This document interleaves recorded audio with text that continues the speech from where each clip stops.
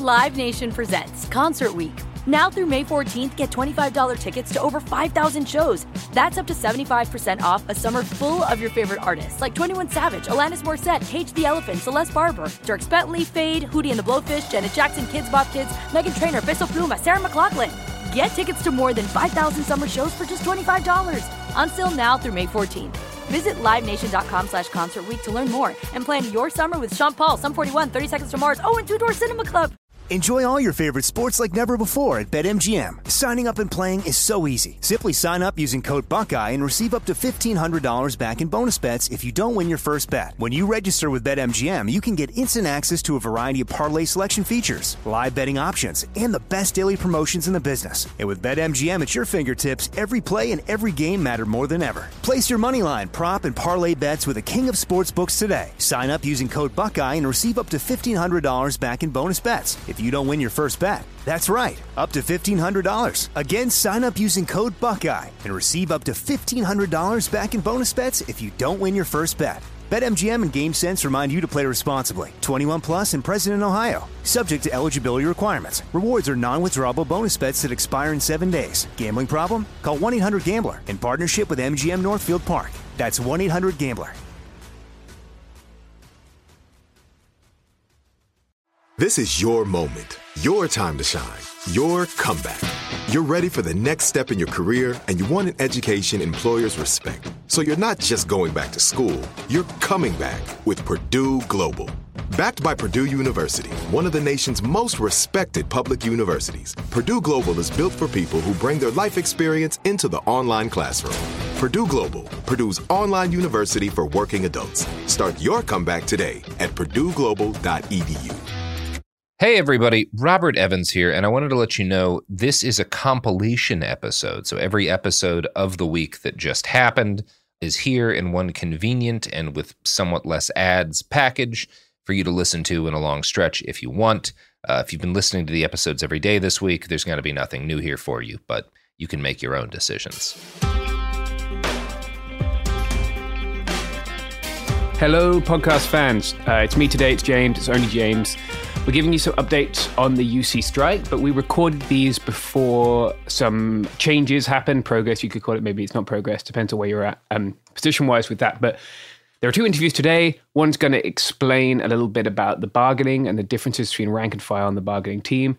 The other one's going to explain the very important and radical and progressive access demands that were made, and it seems like ultimately not, at least they're not on the table in this tentative agreement. So there's a tentative agreement out for voting right now. If you have been on the internet today, Saturday, and if you've been on today, you'll have seen it presented as if the strike was over. That's not necessarily the case, right? The contract is up for ratification and it's ratified by union members who have to vote on it. A number of people are organizing for a no vote, especially people who are in departments or parts of the university which would qualify for lower tiers of pay. The contract has tiered pay both geographically and based on what kind of work you're doing. So a lot of the people who are left at the bottom of those tiers are obviously feeling like they've been out on strike for 5 weeks and haven't got what they wanted. A lot of people who are on those higher tiers are also feeling like they should be expressing solidarity with their fellow workers at the bottom.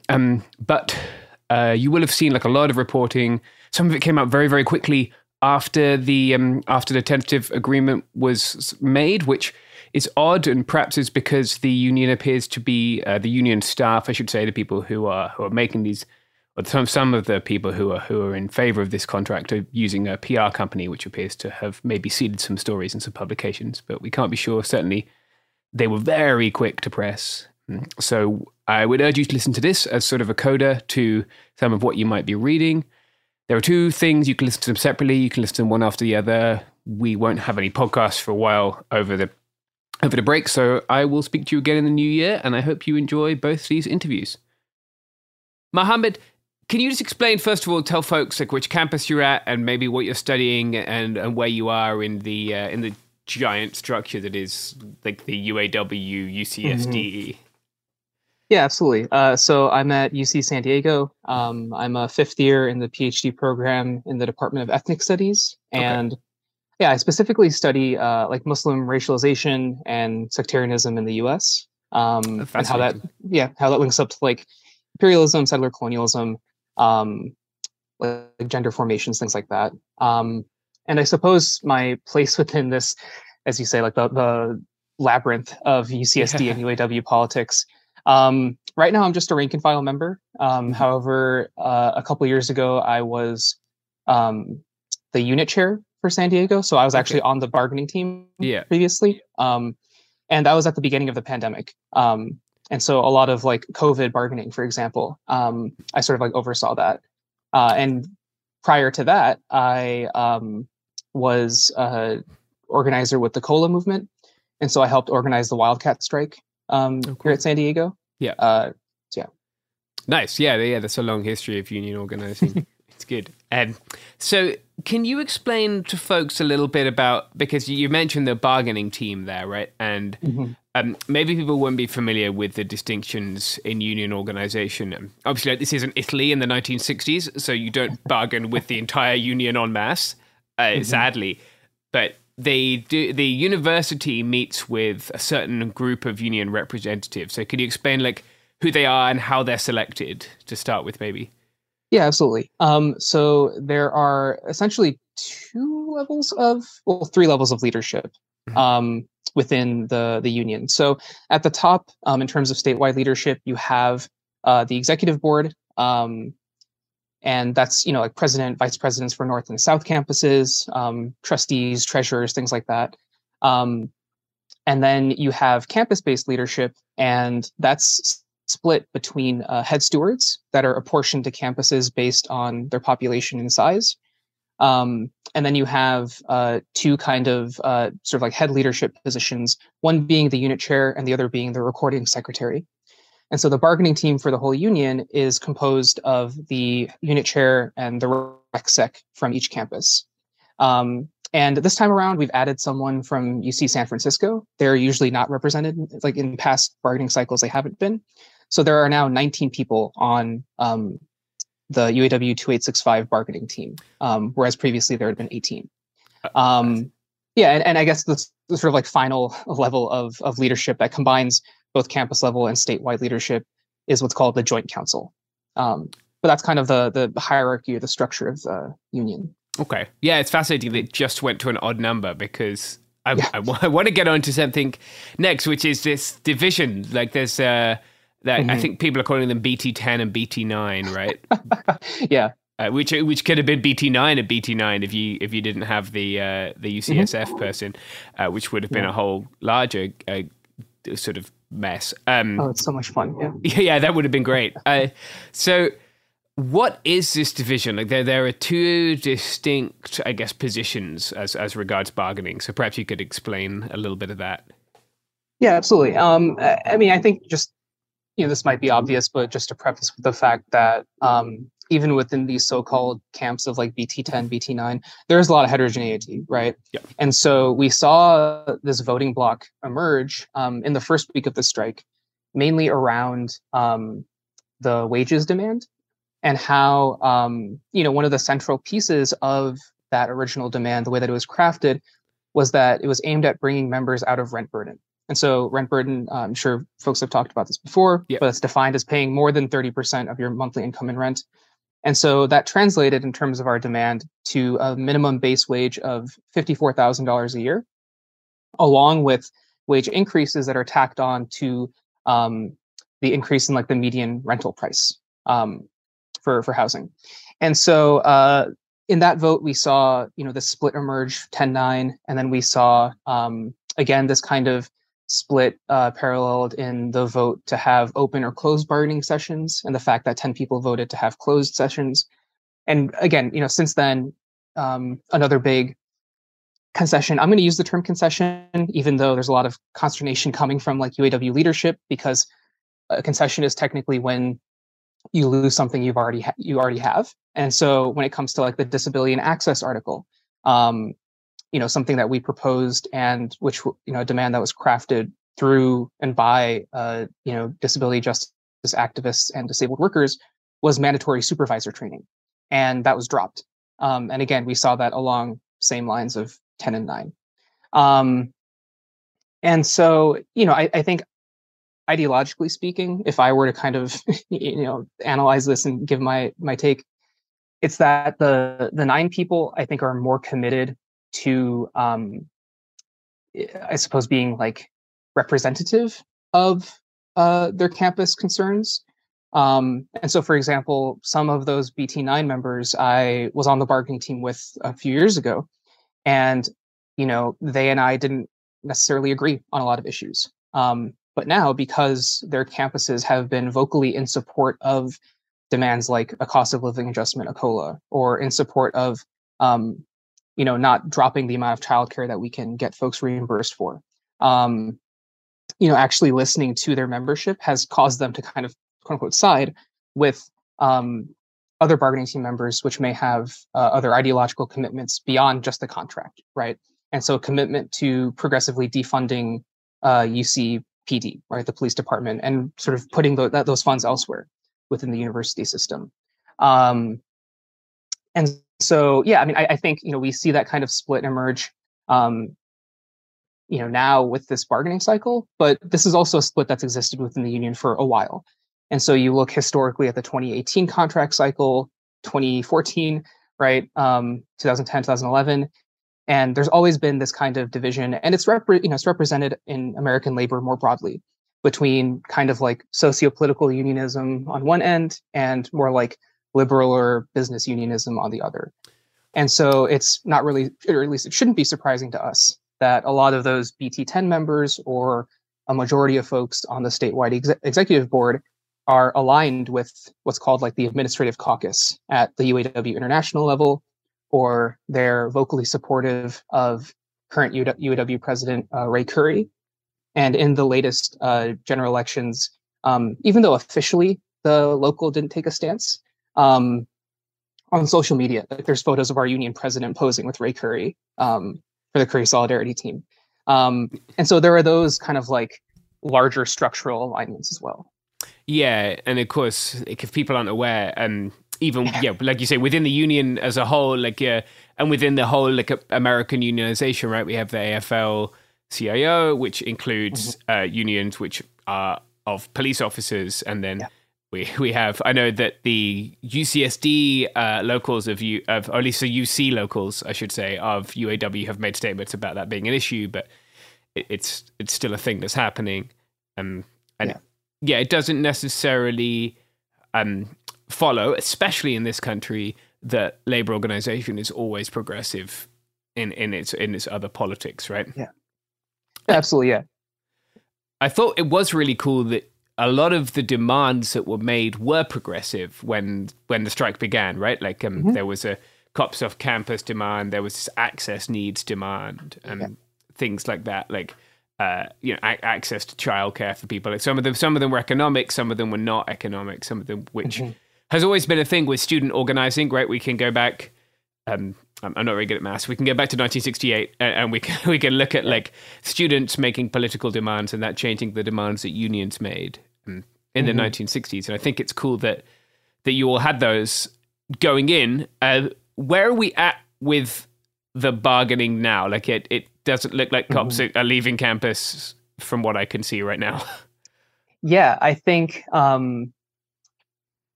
so it's kind of complicated right now because we've just recently entered voluntary pre-impasse mediation.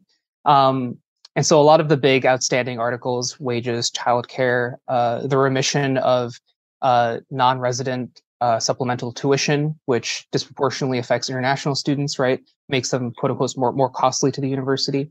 So a lot of those open things now are being discussed through this mediator. And I think even within that process, we see a lot of the same issues emerging that have been present for the entirety of the bargaining process, which mainly is that,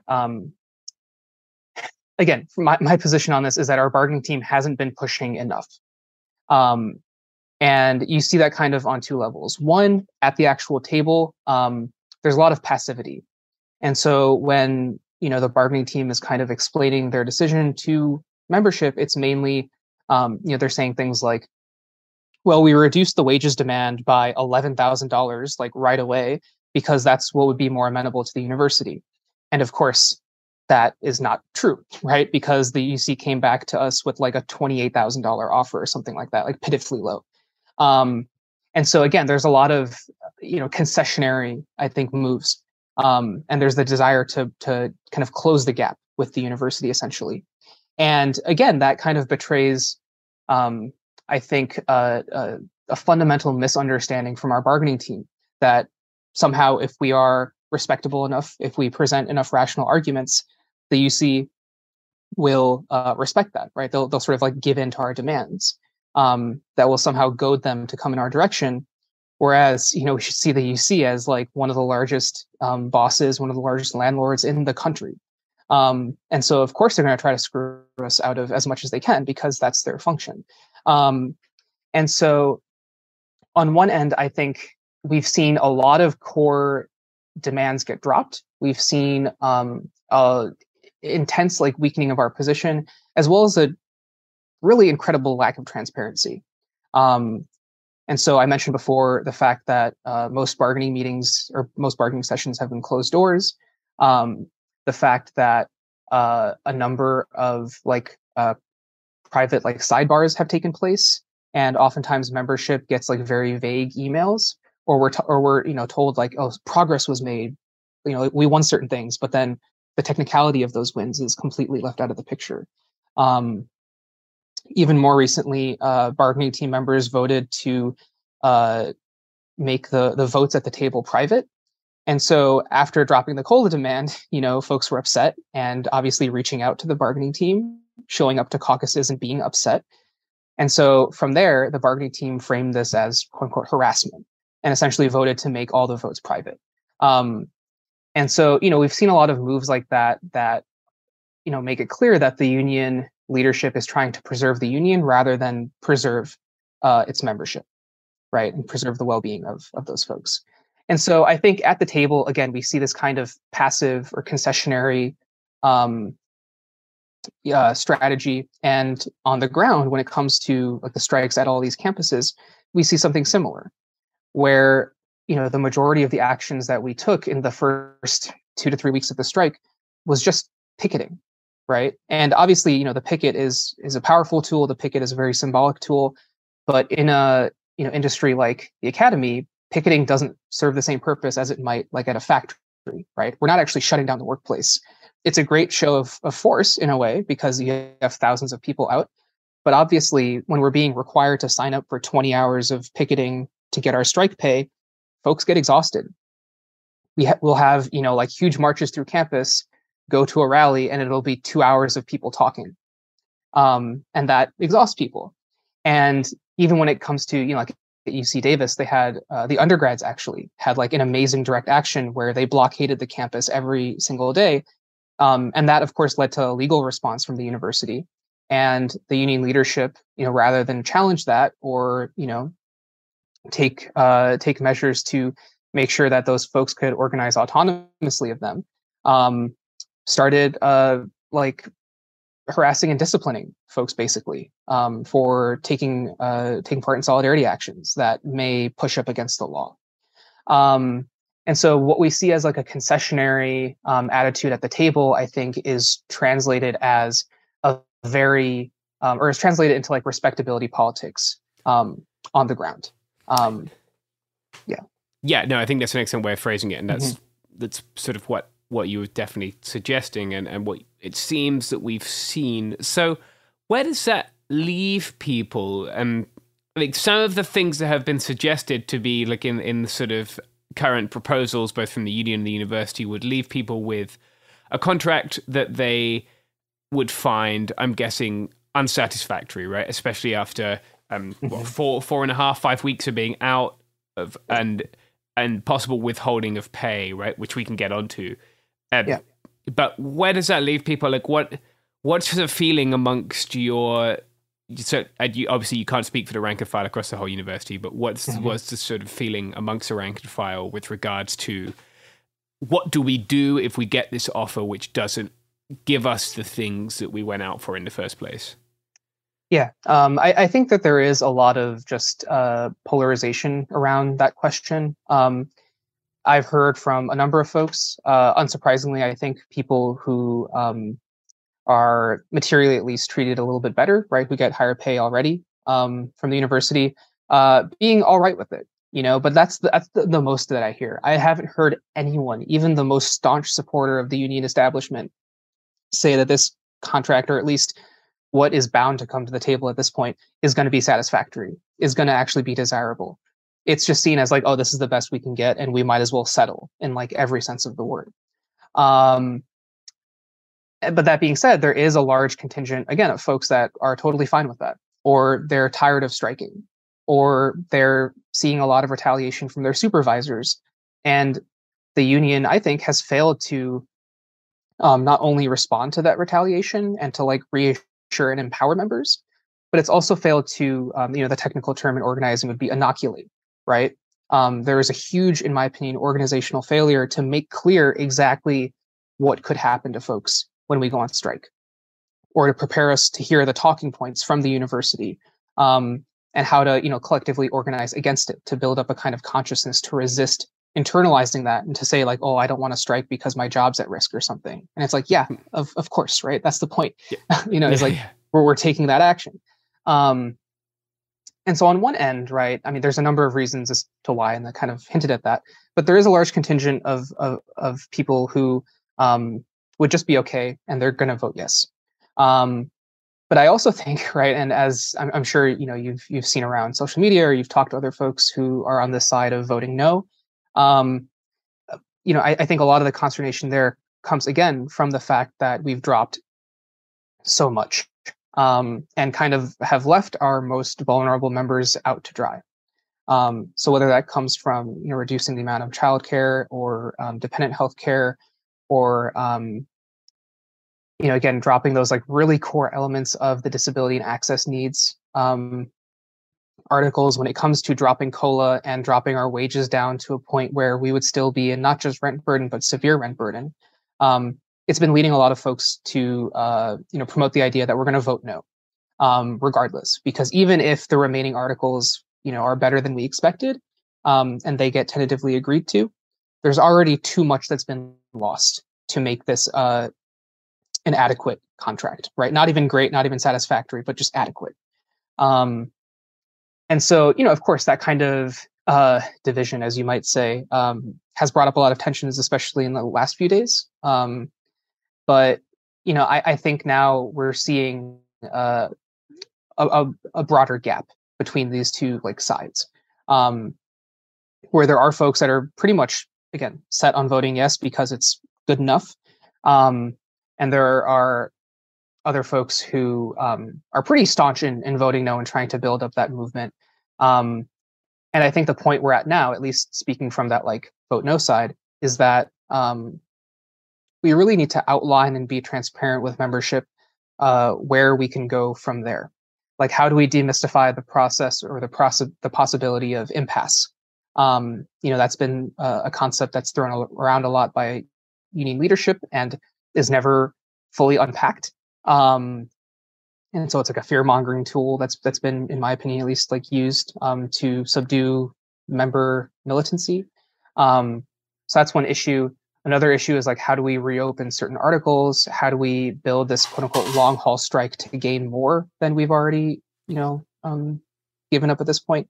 And so I think a lot of those technicalities that are up in the air are renewed sort of like areas of organizing focus. So you don't have to abandon some of those demands which were non-economic. Those can still be. Yeah, I mean, I guess there's no point in really speculating how many people will vote yes or no. We'll see once we see the agreement.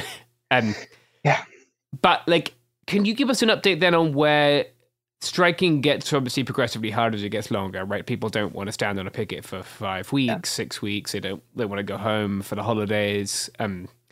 They have this pressure that's been leveraged, perhaps unfairly, and sometimes like erroneously, that their students will face immigration or graduation consequences, which is largely untrue. So, like, can you talk about there's a chance that people won't be getting paid, right, in December? Has that happened to anyone? What's the latest with that? So a lot of what's been going around in terms of issues with pay, a lot of the news I've seen concerns postdocs. So folks from the local 5810 who actually just signed and approved that tentative agreement. So the university has put out some language implying that they'll retroactively dock pay. And so, I can't like speak to the technicalities of that. Yeah. But that's definitely a concern I've seen floating around. And I know that they're actively organizing around it. For ASCs and student researchers, none of us have been docked pay yet. We all got paid for December, in part because I just think the university has a really hard time keeping track of who's on strike. On top of the fact that, I don't know if anyone's already complained to you about UC Path, but the payroll system that got rolled out, a few years ago. It's terrible. It's an absolute fucking nightmare. And so I think it would be a massive achievement for them to even be able to withhold folks' pay through that system. They've struggled to pay people in the past, including myself. Absolutely. And so, I think it is a real concern, but at this point, at least to my knowledge, no one in 2865 or SRU has been affected by pay withholding. And then let's talk about the grade withholding, which is now like today is the day, right, that the grades should be due in. Obviously, many people are not filing those grades, which again is another example actually of the UC just being a bureaucratic disaster. But we can skip past that. So the grades are not being filed. Can we talk about some of the suggestions that have been made by the university? I know one of them was that students on like F1 visas might face consequences. That's not true, as best having been on F1 visa, as best I understand it, and that students on grants and scholarships might face consequences. So can you explain sort of what they've said, and then perhaps offer some insight into why you think that might be misleading? Yeah, absolutely. So exactly what you're saying. Folks in vulnerable categories, such as people on academic probation or whose financial aid is dependent on being in good standing, like international students. There's been a lot of fear-mongering and misleading information out there that these students might be, kicked out of school, they might be deported, they might face, like financial consequences. But it's important also to recognize that having a grade remain blank doesn't affect folks' GPA. It doesn't affect folks' academic standing. And for international students, the best that we understand, and we've actually communicated with universities, international students' offices, and what they say is that it's enrollment that matters, not necessarily having the grade. And so even if, let's say like all of someone's grades are withheld, they've still enrolled in the requisite number of credits. Right. And so that standing in terms of a visa wouldn't be affected. And the same goes for even something as simple as moving on to the next course in a sequence. Because, again, the withholding of a grade doesn't affect that kind of like progress or academic standing. And as a sort of like technical note, a lot of folks are, again, concerned that like, well, wouldn't this blank grade lead to an incomplete, or wouldn't it lead to an F? And in terms of the incomplete, there's a reason why we're not filing everyone with an I. We're leaving the grades blank because an incomplete is costly. It's more work for everyone. And so we're avoiding that. And blank grades don't default to an F until the following semester or following term ends. And so for us at UCSD, since many of us are withholding grades, those blank grades wouldn't turn into an F until the end of winter, so around March. And I don't think anyone expects the strike to go that long. That would be truly historic. And so how has the undergraduate response been then? Yeah, that's it's difficult because I know at certain campuses, like I mentioned UC Davis earlier, there's been huge undergrad involvement there. At San Diego, I think the response has been a bit mixed. I know many of my students, for example, were supportive of the strike. And within, my department, ethnic studies, we did try to get students more involved. Like we held teach-ins to get students to come out. And the class I'm TAing for right now is called Land and Labor. And so we talked about, Yeah. UCSD, right? And the relationship to like colonialism, capitalism, Yeah. land and labor. And so we've tried to integrate, not just, student engagement and support, but also to use this as another form of study, right? As a form of study that's outside the kind of like bureaucratic mess that is the university with its nonsense. I think what's difficult at San Diego is that, political engagement has historically come in waves. Obviously, at all universities, folks come and go. Yeah. But it's particularly acute, I think, at San Diego, where there's massive moments of like upheaval and like folks coming out in the thousands, like we saw back in 2020, around the pandemic, around the uprisings during the summer, around even the COLA movement, right, which was a little bit before that. We saw huge numbers of undergrads come out, in part because we were able, back then at least, to connect our demands to their concerns, right? The fact that psychological services on campus are horribly underfunded, right? People have to wait a whole quarter to get even the intake appointment. The fact that, again, like they're getting screwed over with housing just as much as we are, paying, over $10,000 or $15,000 a year for a dorm. And so, that connection back then, I think, really drew out the undergrads. And that's what's really lacking now. Again, I think because of the way that the union has framed the struggle quite narrowly as not just what affects workers, but what affects the majority of workers, that's left out a lot of the broader concerns. That has foreclosed a lot of broader critiques of the university. And so when it comes to something like the cops off campus demand, the fact that we have bargaining team members at UCLA, for example, literally lie and say that it's never been on the table, is really indicative of how the union is trying to frame this. And so the fact that, again, those broader conversations around the UC being a landlord, around the way that, profit and resources are inequitably distributed through the university infrastructure, right?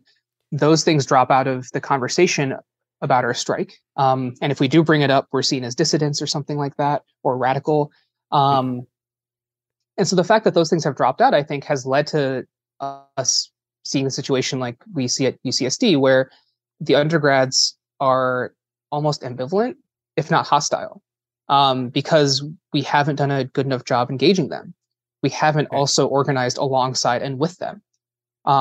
Rather, it's been like, come support your TAs, and not like we're fighting together, right?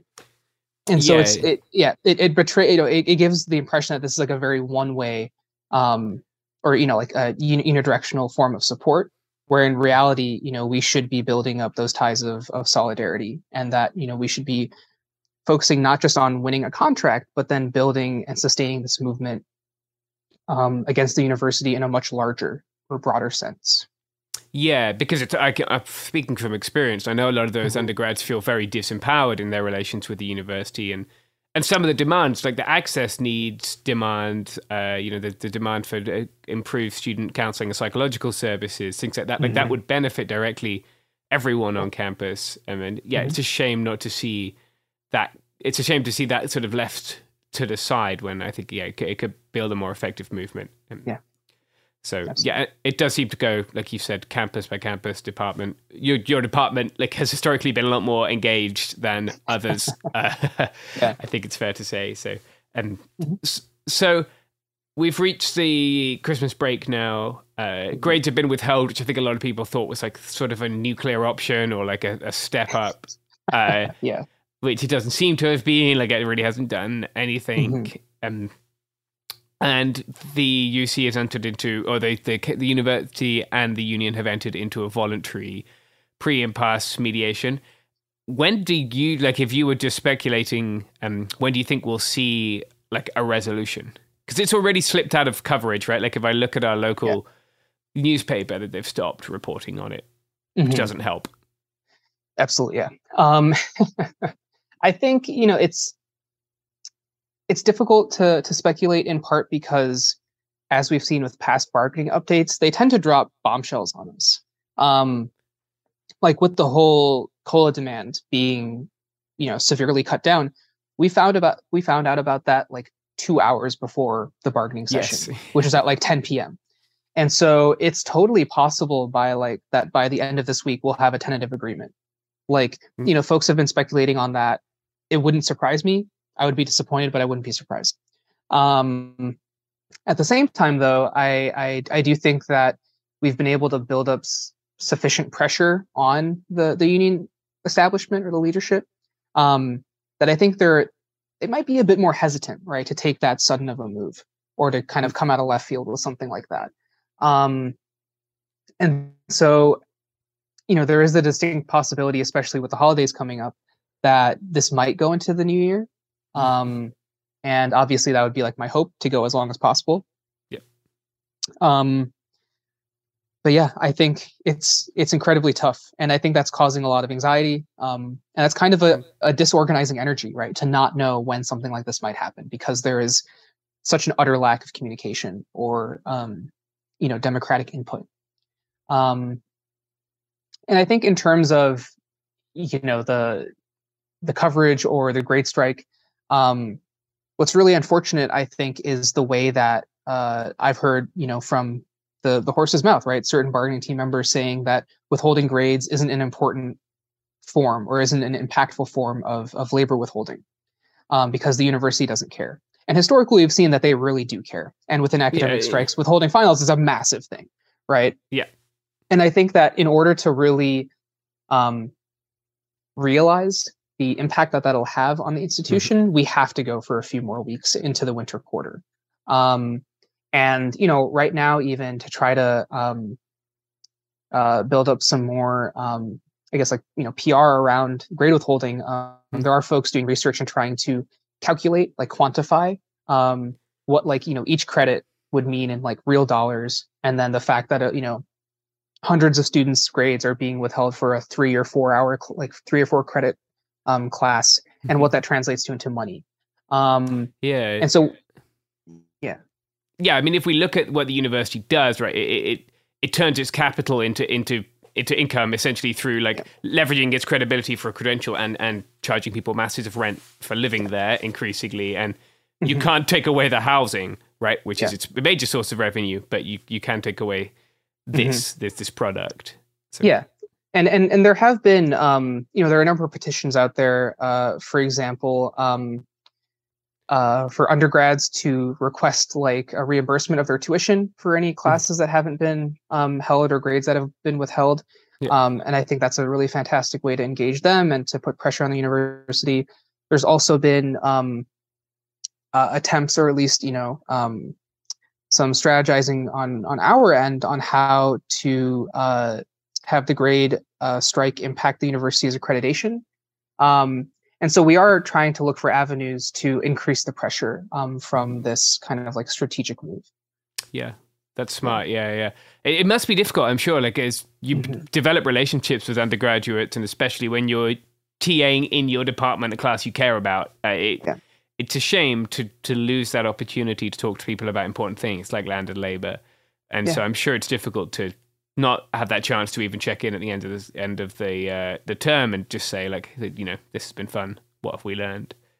Yeah, absolutely. And I think, for a lot of us who are ASEs, we're doing this not just for ourselves, but for our students, right? Because we care about education and we recognize that the university as an institution is actually corrosive, right, to a quality education. And so absolutely, I think there is a sense of loss. I think the fact that I can't, like you're saying, close out my class, the fact that I can't, really invest in my students the way I want, and not trying to blame that on the strike, but trying to blame that on the conditions that have brought us to strike in the first place. Right. Yeah.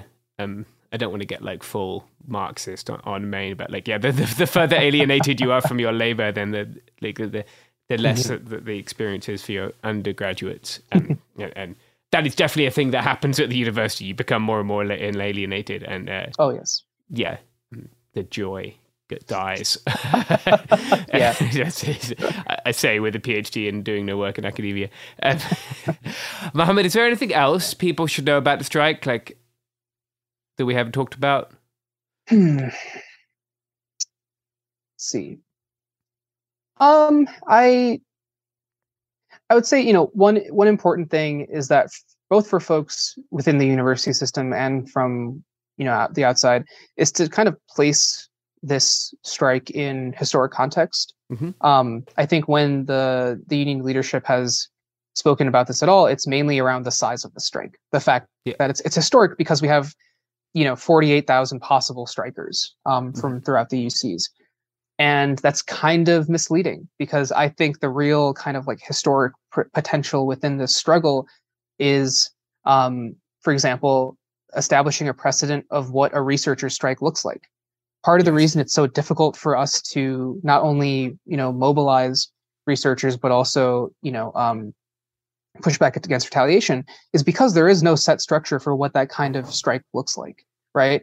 There is no effective way that we have to counter the possible impacts on these people's futures. And so I think that, really emphasizing that to folks is key. Another thing is the COLA demand, right? The fact that we are trying to, or at least we've tried to tack our wage increases, not just to inflation or the consumer price index, but to the median increase in rental prices. That would be huge.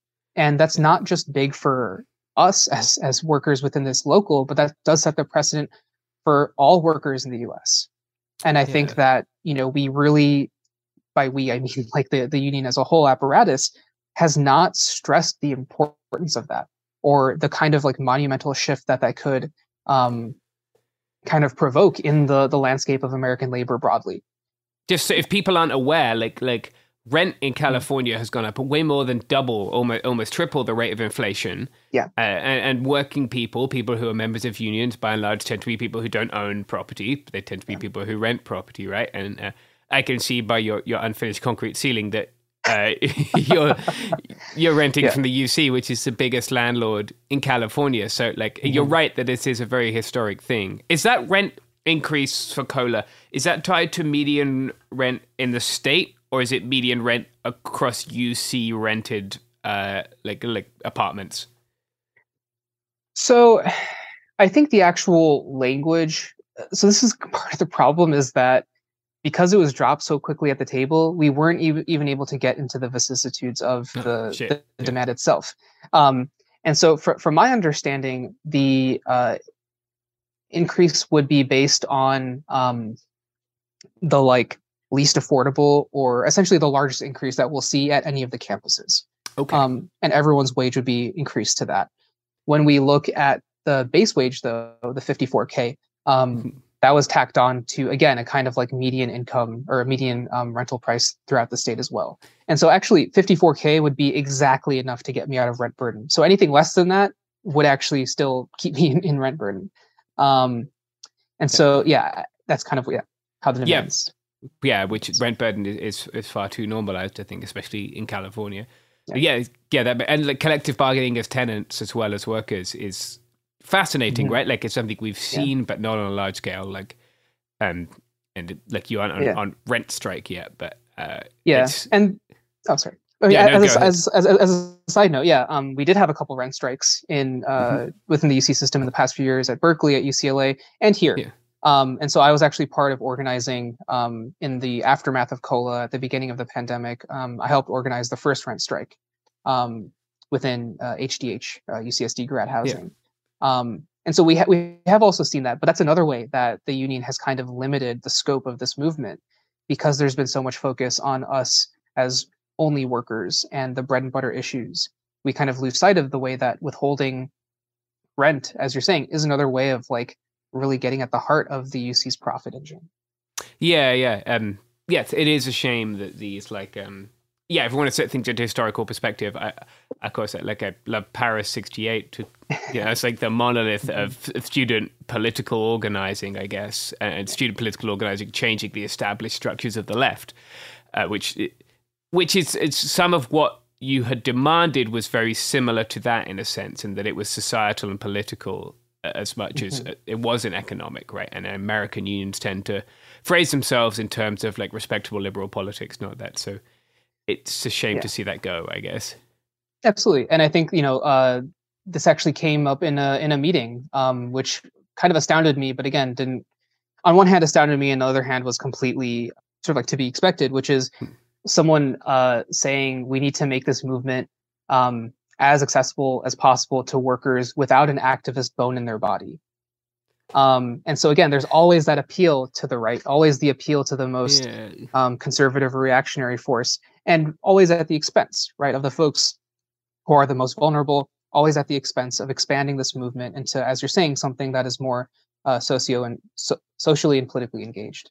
Yeah. I think most people become activists when they have to live in their car because they can't afford to live in the UC housing when they work at the UC. But that is not everyone, of course. And all right, Mohammed, where can people find you? Do you have social media? Is that something you want to share? Would you prefer to share like your unions or something else? I guess on on Twitter, I am at Islamo-Marxist. There you go.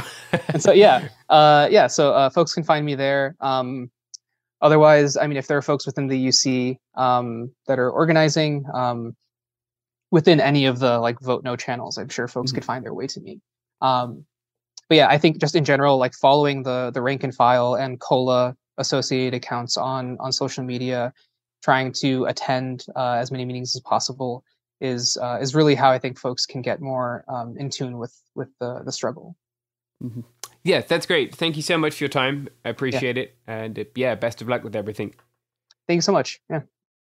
So I'm joined today by Megan Lynch, who's the founder of and a volunteer for UC Access Now, which has been one of the important bodies lobbying for increased access needs for people with disabilities at the UC as part of this strike. Hi, Megan. How are you doing? Hi, I'm doing well. How about? Thanks for having me. No, great. Thanks for coming on. Megan, can you explain a little bit about UC Access Now first, and then we can get into sort of what the issues were and what the demands were. Well, let me start with clarifying what access needs are. Generally, I wouldn't want to have more access needs because it would mean that I need more things that I need to negotiate getting them met. So an access need is I have something that I need somebody to the inaccessible environment that we have often. It's sort of default inaccessibility. And so having an access needs means that, I need to work out how to be in that environment. And sometimes you can even be in a really well accessible environment. And it would be hard for people to meet your access need without, again, trying to come to some kind of agreement. So there's a difference between accessibility and access needs. And I just wanted to clarify that. Thank you. Yeah. I think that's very important. So can you explain then what sort of issues people were running into before the strike? Like what sort of things were there that limited people's access to university spaces or education or work? Well, still very much going on. And in fact, it's actually increased during the pandemic. The only time where things got a little better for some of us was, in March 2020, when everybody, and this is what often happens, is that when suddenly people who don't identify as disabled need something, and there's enough of that, then there's no problem. Nobody has to submit medical documentation. Nobody has to get special permission. It's really not a big rigmarole, right? But when you identify as disabled and you say I have this as an access need, then suddenly you get the Spanish Inquisition in terms of whether you deserve this thing that your tax dollars have been paying for at your institution anyway. So it really runs the gamut. For I guess what I could best talk about is my own situation and what led to the formation of UC Access Now. So I arrived here before the start of fall 2019 as a 50-year-old disabled grad student. So I'm already in a kind of unusual position by being 54 years old here and then disabled on top of it. And I was set to TA my first quarter here.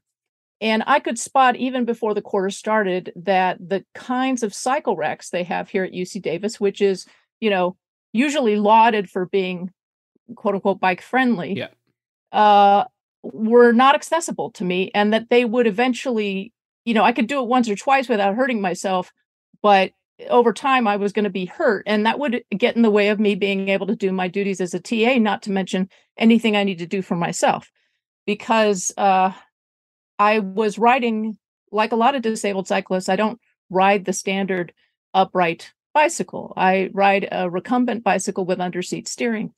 And the racks are not usually a big deal places. I've lived in a number of different cities in California. Berkeley, Los Angeles, a lot of places have what are, U racks, which is similar kind of to a Sheffield rack for folks who know those, except, not quite as big. So it's not like it's this special, you don't go to a special adaptive store for this rack. It is a more accessible rack, and most cities are sensibly using them. But for here, because despite their bike-friendly reputation, they actually want to prioritize space for cars. They have made these racks that are so close together and not supportive, et cetera, that the only part I could ever lock my bike to would be the ends, and that's what everybody else wants to take first. And it wouldn't even be easy to the ends because, again, these are really very specifically, they have wheel wells, and the relationship between the lock thing and the wheel well is exactly the space apart you would do if you had sort of a standard adult size upright bike. And honestly, they're not even good for people who ride those. So for instance, if you go on UC Davis subreddit, you will see sometimes threads where people are bullying people who want to get a cruiser bike because they're like, those things take up too much room. No, it's not that they didn't take up too much room. It's that the racks are very poorly designed. Yeah. There are things that take up a lot of room in cities, but they are SUVs. Yeah, they would rather bully somebody about their choice of bike than to say, hey, these are really, what a waste of taxpayer money to get these bike racks that not only don't work for a lot of disabled people, but don't even work for people who are riding cargo bikes or using a trailer or, other things you would want to do. So anyway, I went first to the Disabled Students Center here, which is, the rationing and policing agency for disabled people. And, it's amazing to me, like these are the people, and they will literally call themselves experts on disability and accessibility. And they said to me, gosh, it never occurred to us that would need to be accessible. And this is on a campus where they're trying to encourage you to leave your car at home, at least some of us, right? Yeah. And it's also how you get to school and to work, right? So why wouldn't I need that to be accessible? And so I asked for something as simple as, can you sign a letter? They wouldn't do it. They wouldn't back me up at all. So then I go directly to the Transportation and Parking Services. They were like, it's not covered under ADA, which is not true. And, and then they were like, the solution they wanted to pose with it, eventually when I finally, after months, got a meeting, they were like, well, give us your schedule of classes and we'll install one of these racks at each building you're at, as if my schedule isn't going to change each quarter. Right. Yeah. And it's going to take them that long to do it. Yeah. Is that a better use of tax money to send a crew around to to jackhammer concrete at a different location for each quarter, according to each disabled cyclist class that changes? Just get the right rack. Yeah. So that's when I went to the union. And even in the union at that time, it was really clear. It wasn't just with that issue. I had other issues. But this was definitely getting in the way of my work as a TA because it was hurting my hands very badly. And in fact, I'd fallen a couple of times and my bike had fallen on top of me, and like nobody helps you. You just sit there watching you like a turtle trying to get up again. So there's things like that. There's things like even just the housing here in terms of, for instance, if I had the luck of having a romantic partner, if I'd had the wealth and the ability to choose to have children, I would have been able to get grad housing. But as a disabled person who has an access need to be close to campus, I had zero priority whatsoever. Oh, wow. And so I very nearly ended up starting that quarter having to live out of my car because, and I would think it would be pretty clear that a 54-year-old disabled grad student might actually have maybe have have fewer options in housing than somebody who's in their 20s and isn't disabled. But and I'm not saying that parents don't need family housing or anything like that. But what I'm saying is very clearly, I think some disabled people do have strong access needs to have accessible housing near campus.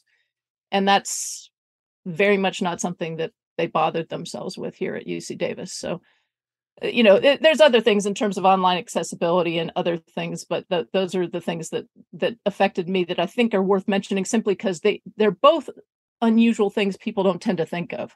Right. Yeah. I know, and it is it's a very difficult system to navigate. Like you said, I think one of the things that's really stood out is this demand for like documentation for any sort of accommodation that you might need. Like they can make it very hard. I remember I was teaching at UCSD and I shattered my pelvis, and like that made moving at all extremely difficult for me. And they wouldn't give me a parking pass, and like. Mm-hmm.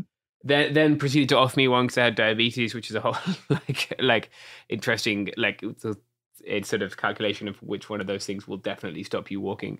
So yeah, and it was extremely sort of humiliating, I can say, from a personal perspective, and degrading and time consuming and unnecessary. And so what were the demands then? At the start of this strike, right, there was an access needs element to the demands being made by the union. So perhaps we can go through, maybe first we can go through how you went from like this bike rack, which didn't accommodate a pretty basic need, right, to transport yourself to campus. How do we get from there to the union having access needs demands as part of the strike? So as far as UC Access Now's involvement with it, we went on Twitter and Facebook and Instagram and published the Demandifesto in July of 2020. So the months between, the fall when I went through these processes and when I finally decided, okay, nobody's doing anything about this and I don't see any other organizations, so let's, jump into this. By July, UC Access Now was contacted by somebody who was an officer within UAW 5810, and that's the postdoc and academic researcher union. And they had seen our work, via social media and whatnot, and said, we're about to go into contract bargaining and we'd really like to talk about disability issues. So we had a meeting with them, and we did a presentation also to them but for their social justice seminar series, but we also had a meeting with a number of people from 5810 in terms of let's think creatively here. Let's be ambitious about what it is, because the thing is that a lot of what people tend to do, particularly when they're not disabled, but even some disabled people can do this because internalized ableism is really hard to throw off. We're sort of, and this is true of other oppressions too. We're all sort of used to this system that has this policing, austerity, et cetera. We all get schooled into not hoping for much anymore because we're just so used, in my lifetime, I've lived through decades of this kind of Reaganite baloney. So it takes a while to think big about these things, but that's what we were trying to do. And so we sort of brainstormed with them, several UC Access Now members and several 5810 members in terms of the sorts of things they could be asking for. And so if there's time and you don't mind, I can give you a view of that, because the other stuff's online, but this isn't. Okay. Yeah. Please do. So again, this is sort of just a spitballing document, but we were like, all ads for postdoc positions on all platforms, they have to be accessible. Now, some of this and some of what we're talking about is stuff that UC is actually legally obligated to do and just has not been doing. That would be one of them. Training, most emergency access plans are not made with the input of disabled people, and they don't even mention us. So, there are considerations for accessibility for different types of disabilities, different people. We have several buildings on UC Davis campus here that have little placards right in the lobby that say, they say something like, if you depend on visual alarm systems in an emergency, please let somebody else know you're in this building, blah, blah, blah. And it's like, even the way that's phrased, because, quote unquote, abled people, are you dependent on a sound alarm system to get out in a fire? But they don't phrase it, as dependence when it's for them, right? They only phrase it as dependence when it's for somebody who's deaf or hard of hearing. Yeah. So we've got several buildings on campus where they know that it's not up it's not up to not even just ADA, but just like basic human decency. People will die in that building. Deaf and hard of hearing people will not know that there's a fire or another emergency alarm system going off because we couldn't be bothered to pony up for some lights.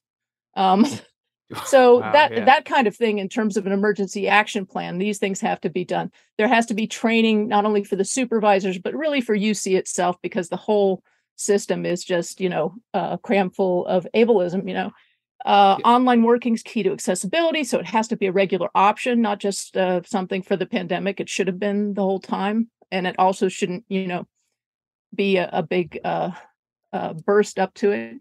There are some, and there are like kind of things you would think of as smaller that we put in here simply because, again, we're trying to think creatively, which is, reimbursements, for instance. I mean, that's a general problem with grad students and whatnot, is that the university, which has far more resources than we do, is sort of, taking its time reimbursing us for things that we've had to get, right?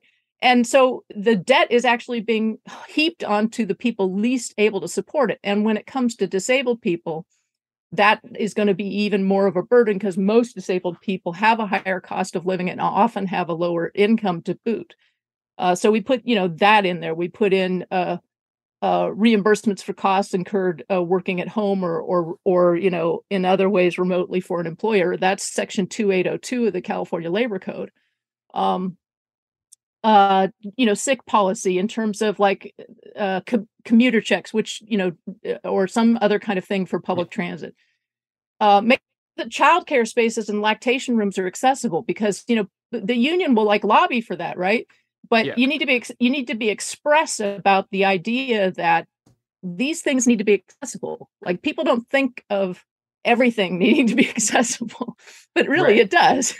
Yeah, and that sends a very sort of condescending message about like what different people with different disabilities might or might not be doing, which obviously isn't great that the UC is doing that. So like I thought these demands were fascinating because it's not what we often talk about when we talk about strikes. Like we talk about strikes often purely in terms of economics, right? Like in the US, that can include things like non-wage benefits, right? Like healthcare.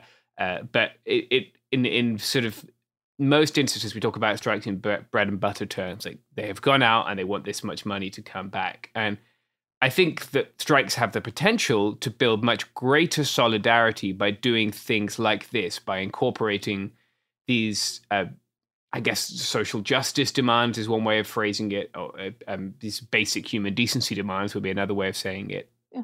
And it really, really impressed me that this was part of the package of demands from the union.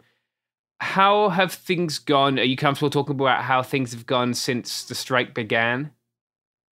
Well, I certainly don't know everything backwards and forwards because honestly, it would be hard for any one person to know it all. It's all extremely complex stuff. Yes. Not in terms of like, things on the ground, but in terms of the language in contracts and the process in bargaining. There's a difference between like things that are traditional to do as opposed to things that are actually the law. And then, of course, the actual enforcement of the law. So anyway, this has been going on for a whole year. And as you can imagine, like penetrating it as your average person, it can be very difficult. Yes. So I will certainly give you, my view of it as so far as I've seen it. But we do have so we helped 5810 with like sort of spitballing and they took it from there. And what they started out with was not as, ambitious as the spitball document. I think that got replicated a lot throughout the unions, which is, my advice as somebody from the outside, just thinking about negotiations in general. Okay. Mm-hmm. They're going to cut you down, right? Yeah. So why would you be the one to cut you down? They're going to do it, right? You think big. Let them cut you down. Yeah. And unfortunately, there were the majority voices in the bargaining teams tended often to be, at least where the access needs articles were concerned, tended to be kind of let us cut ourselves down. So the starting doc for 5810, although, it still had things in it that were very, like, if we have the original version of 5810 instead of what actually the folks, voted yes on recently, it would still be a revolutionary document in U.S. labor history. I think, I've never heard in the news, if anything, any more ambitious than that, but definitely it was down from what we were starting with, which, so, but I think what happened was that, 5810 came out and they were trying to coordinate and learn from each other, the different units, right? So then folks on SRU and UAW 2865 also worked on the access needs articles. And the access needs articles, even in themselves, was a change because the previous versions of these things were phrased as reasonable accommodations, which is language that stems from the Americans with Disabilities Act. And even that phrase is something that is really outdated because it is the idea is who is deciding what's reasonable, right? The person who has no lived experience of disability, or this gigantic public institution that is funded, including by disabled people's tuitions and fees and whatnot and taxes. But, where does my money go? It goes into building an inaccessible university, right? So why am I supposed to let you judge what is reasonable? I think it's incredibly unreasonable that you use my money to build a university that is not only hard for me to be at, but is actively hostile to my health. And so, and just the word accommodations centers and codifies that inaccessibility as being the norm. Right. And anything you do different from it is like you being accommodating. Well, get the hell out of here with that stuff. Yeah.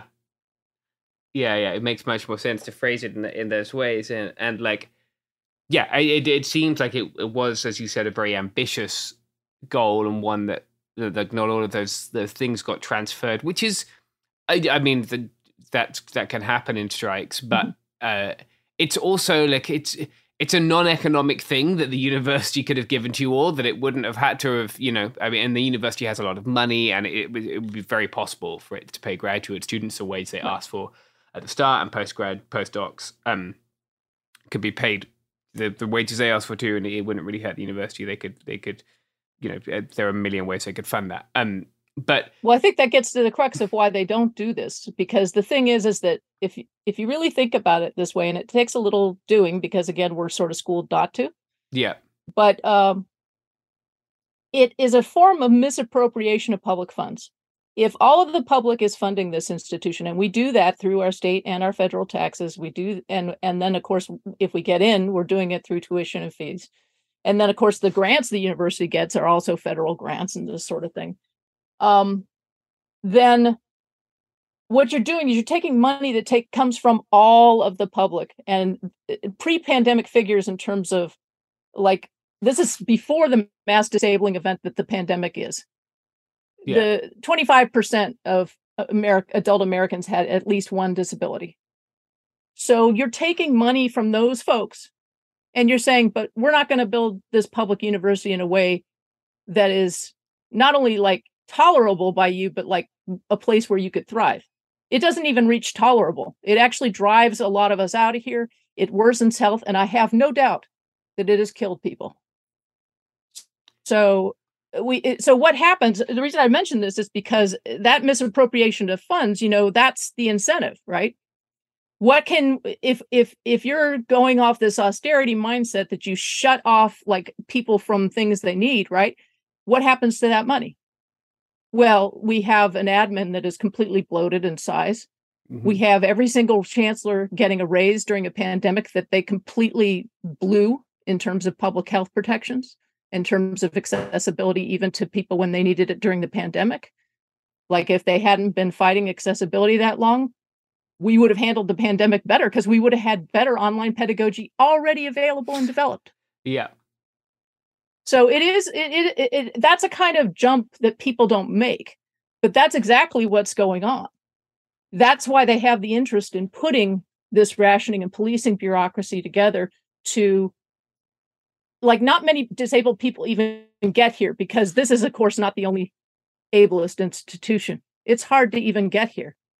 But then when you get here, they want to reduce who can get their access needs met. And then the access needs being met is such a gauntlet. And only the most privileged of disabled people can get that. And so, as far as disabled people at UC who are in the system, so to speak, are registered or whatever, that's going to not at all be representative of the public. That's going to be mostly white folks with some access to privilege, Yeah, of course. I think you've given a good sort of elucidation of why this is a struggle that obviously everyone should be part of and everyone should be getting behind, because it's all of us are invested in this and all of us are paying for this university, which isn't accessible right now. So I wonder, what's your advice? Because there are unprecedented numbers of people forming unions, right? Like Starbucks being one example that we see a lot of coverage of, but all across the country, there are more people forming unions, there are more people going on strike. How should they organize around similar things? How should they organize around getting these access needs met? Well, I think you have to start by sweeping your own side of the street, which is that you have to make sure that your union communications, your meetings, everything about your union is accessible. And if you don't know how to do that, then that's where you start. You start with learning what accessibility is and how to make things accessible, because what we found when we started, when we came out kind of, UC Access Now did, was, as you can imagine, in a society where there are quite strong financial punishments for even even identifying as disabled. And what I mean by that is, say, again, here on UC Davis, you were talking about how hard it was for you to get parking, right? When you had a shattered pelvis, how it was to go. Every single day here on campus, there are abled employees driving trucks and vans that they drive straight up to the door of the building on the sidewalk, blocking egress for actual disabled people and actually blocking fire egress out of the building. Because that's what's, because they can't be bothered to walk 20 feet from the legal space that they already have the privilege of being on campus compared to everybody else, right? But they had to have it even more convenient to that. And they drive straight up to the door, right? Nobody nobody says boo about that. Nobody says you need to get a medical documentation. Nobody says you're getting fined and you don't get to drive this campus truck again or whatever. None of that goes on. What would happen, I guarantee you, if that employee identified as disabled all of a sudden, then they would come down on that person for what they're doing. It's a real, so because of these things, there's a lot of incentive for people to hide their disability, because there's a lot of stigma, but there's also quite real financial hit to it. And so what happens once you sort of create a safer space to talk about it, people will start DMing you, and they will let you know that they're starting to have problems on the job or whatever. They may not be ready to come out for those. Like some people, it's obvious they're disabled, right? It's not even like they have a choice about quote unquote coming out, right? Yes. But for other people, it's not obvious unless they tell you, and they have a lot of incentive to not, identify that way. But when you make your union a safe and inclusive and accessible place, you will find that you have already been making assumptions about what your union membership is. So you already have members who are disabled. It's just that they're not telling you about it. But furthermore, if your union starts really becoming an accessible, inclusive place, not performative, really being there, like your communications are accessible, you're clearly educating yourselves around ableism, educating yourselves around accessibility. So like when you have your meeting, it's not in a room that isn't wheelchair accessible, that doesn't have a working elevator on that floor, or all these things that people kind of don't think about until they're the one with the broken leg. Then that really goes some way to helping you organize things, and you will find you already have members that you can tap, because they'll start to feel more involved once they see you're willing to go to bat for them. And what I would say that folks should learn from the UC UAW experience right now. And this doesn't just refer to disabled workers, it's really other marginalized workers, which is, you know, if you're in a contract bargaining situation and it's clear that like you're the bargaining chip, like why would that group want to hang with you? You're saying support us in what we want, but we're going to desert you when it's your time. You weren't going to depend on the fact that everybody likes more pay. And we're just going to say, okay, you're going to stick with us and work, with the union no matter what. It's like, no, a lot of people are going to go, well, I'm sticking, you clearly don't support me, so I don't see why I need to go with you and put myself at risk. Because if you win, I'm going to get the raise anyway. And if you don't win, well, then that's good for you, because now you know how it feels like to be tossed aside, So you have to really be there for your marginalized workers. It has to be this non-performative thing. But the thing is that if you are non-performative about it, you're making the workplace not only better from disabled workers you already have, but you are making it better for yourself. Because every single one of us pretty much is going to be disabled either temporarily or permanently at some point in our lives. It is the easiest club to join. And, I think as we found during the pandemic, a lot of people, they say, oh, online sucks. Online school sucks. Yeah. Why does it suck? Because you never invested in it. It's like several decades old. Yes. You never invested in it. You never put any effort or money into it. Like that's, so if you want your workplace to be a good quality workplace for you, that is not only just like a place you barely, feel okay going to, but like some place we spend most of our lives in the workplace, Yeah, especially as grad students. Yeah. Right. So it should be someplace that really makes us feel better and fulfilled, because nobody works well when they're stressed out. Nobody, you're not productive when you're constantly stressed. So this really should be a win-win all around. And you think about it this way also, which is that, and this is particularly applicable when it comes to UC. And, the pandemic is another great example of this. This has gotten a little bit of focus in the press, but I don't think as much as it deserves, which is that you have this, not only an event where millions of people died globally, right? But you have quite a few people. They have long COVID, they have other things. Mm-hmm. People who arrive at UC, and particularly who go, get to the point they've got their degree or whatever, these are people who are trained, highly educated, trained in a certain thing. They're making contributions to their field. Do you really want it to be that we lose all the knowledge that these people have, all the institutional memory and experience that these people have, just at a time when we're facing incredible crises as a planet, in terms of climate change and in terms of, the attacks on democracies and things, or just even what the people mean to their community, right? You're talking about the fabric of your community. If you have an inaccessible workplace, if you have an inaccessible school, if you have places, in the public square that are not accessible, you're making it so that when somebody becomes disabled, and that person could be you may never be able to practice the thing that you love and you've trained for your whole life. And the community loses what you could bring to this at a time when we need more than ever, all hands on deck to be like solving climate change and other problems that face us. Yeah, that's very well said, actually.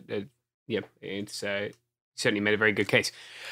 So I wonder, I mean, obviously the negotiations are still ongoing, at least for the SRU and for, I think, for TAs as well. So what can people do to support the demands that have been made? Like, how can people maybe who are not part of the union, who are not part of the UC even, or perhaps undergrads who are part of the UC but not part of the union, how can they show solidarity and support here? Well, I think part of it is, not giving up on the idea that we can press for the original Axios Needs article. I know there's all sorts of technical rules about regressive bargaining, but honestly, I think UC has broken a lot of the rules of bargaining, so I don't see why that doesn't, it's like what's good for the goose is good for the gander as far as I'm concerned. But there's also, even outside of bargaining, as I said, a lot of these things are things that UC routinely breaks ADA. UC routinely breaks, there's other parts of disability law in terms of Section 504, the Rehabilitation Act, and there's some California law as well, as my understanding of it. So, UC, just as they have this rationing and policing agency bureaucracy, and it's two separate silos, one for students and one for workers. And they do that, like even the fact that they do that communicates that it's not about offering accessibility as a default, because why would you have two silos for that? Well, you have two silos for that because the law that affects students and affects workers are slightly different. So what you're coming from is this aspect of, we are dedicated to only doing the barest minimum of the minimum required by law. So we don't even want to meet that minimum required by law. It's like, you want to offer minimum wage, but if you can get away with it, you're not even going to meet minimum wage. And you have a lot of lawyers and a bureaucracy to make it possible for you to do that. That's what UC does. So that kind of stuff is stuff that outside of even a labor contract, you should be able to write the governor, write the lieutenant governor who's actually got a seat on the Board of Regents, write your California legislators. When there was a NIMBY who sued Cal, this was in the news this year. There was a NIMBY who sued Cal to make it so that Cal couldn't make housing, and Cal to make it so that Cal was going to have to limit how many it was admitting, because in the opinion of that group, like they weren't building enough housing to take care of their students and they were crowding up Berkeley and blah, blah, blah. The outrage about that from parents who wanted to send their kids to Cal was so great that, like, within a couple weeks, the governor and the legislators had passed something to address that. If you put that kind of pressure on the governor, the lieutenant governor, and your state legislators, they will make sure that the UC office of the president feels that pressure. Because these are laws, we had more ambitious things beyond law, but some of the things that are trying to do in this contract are really just things that they're already required by law to do, but aren't doing. We were trying to make it so there was more teeth there, because clearly the federal and state teeth weren't good enough. So we have a resist spot petition out there, but to make it a little easier to contact if you're a California resident, okay, the resist spot petition would work that way. But if not, like I said, if you're a parent of a student here, you can write. If you're an alumni, you can write. Just really hammer them about it. Okay. Yeah, definitely. I think writing does make a difference. I think especially for an institution that I don't quite know how financially dependent they are on donations, but they certainly do like to solicit them, especially if you're an alumnus, because they solicit them for me a lot. I do not have that much money. So yeah, thank you very much for sharing all of that with us. And I thought that was really, really instructive. How can people find you, and how can people find UC Access Now if they want to find you online? We are on Twitter as AccessUC, at AccessUC. We are on Facebook and Instagram as well. Actually, is also LinkedIn for the more businessy people. That's UC Access Now. And you can also reach us at ucaccessnow@gmail.com if you wanted to email us. Wonderful. Yeah, thank you very much. And just to finish up briefly, we are going to try and make a transcript of this available at the same time as the episode goes out. So if folks would like to read it that way, if that's easier for them, then we're going to make sure that we have that for this one. So yeah, if you're listening, or if you think someone else that would like this and listening doesn't work for them, then we're going to do that. Thank you so much, Megan, for giving us some of your afternoon. And yeah, I hope you see some support, and I wish you the best of luck with everything. Well, thank you so much.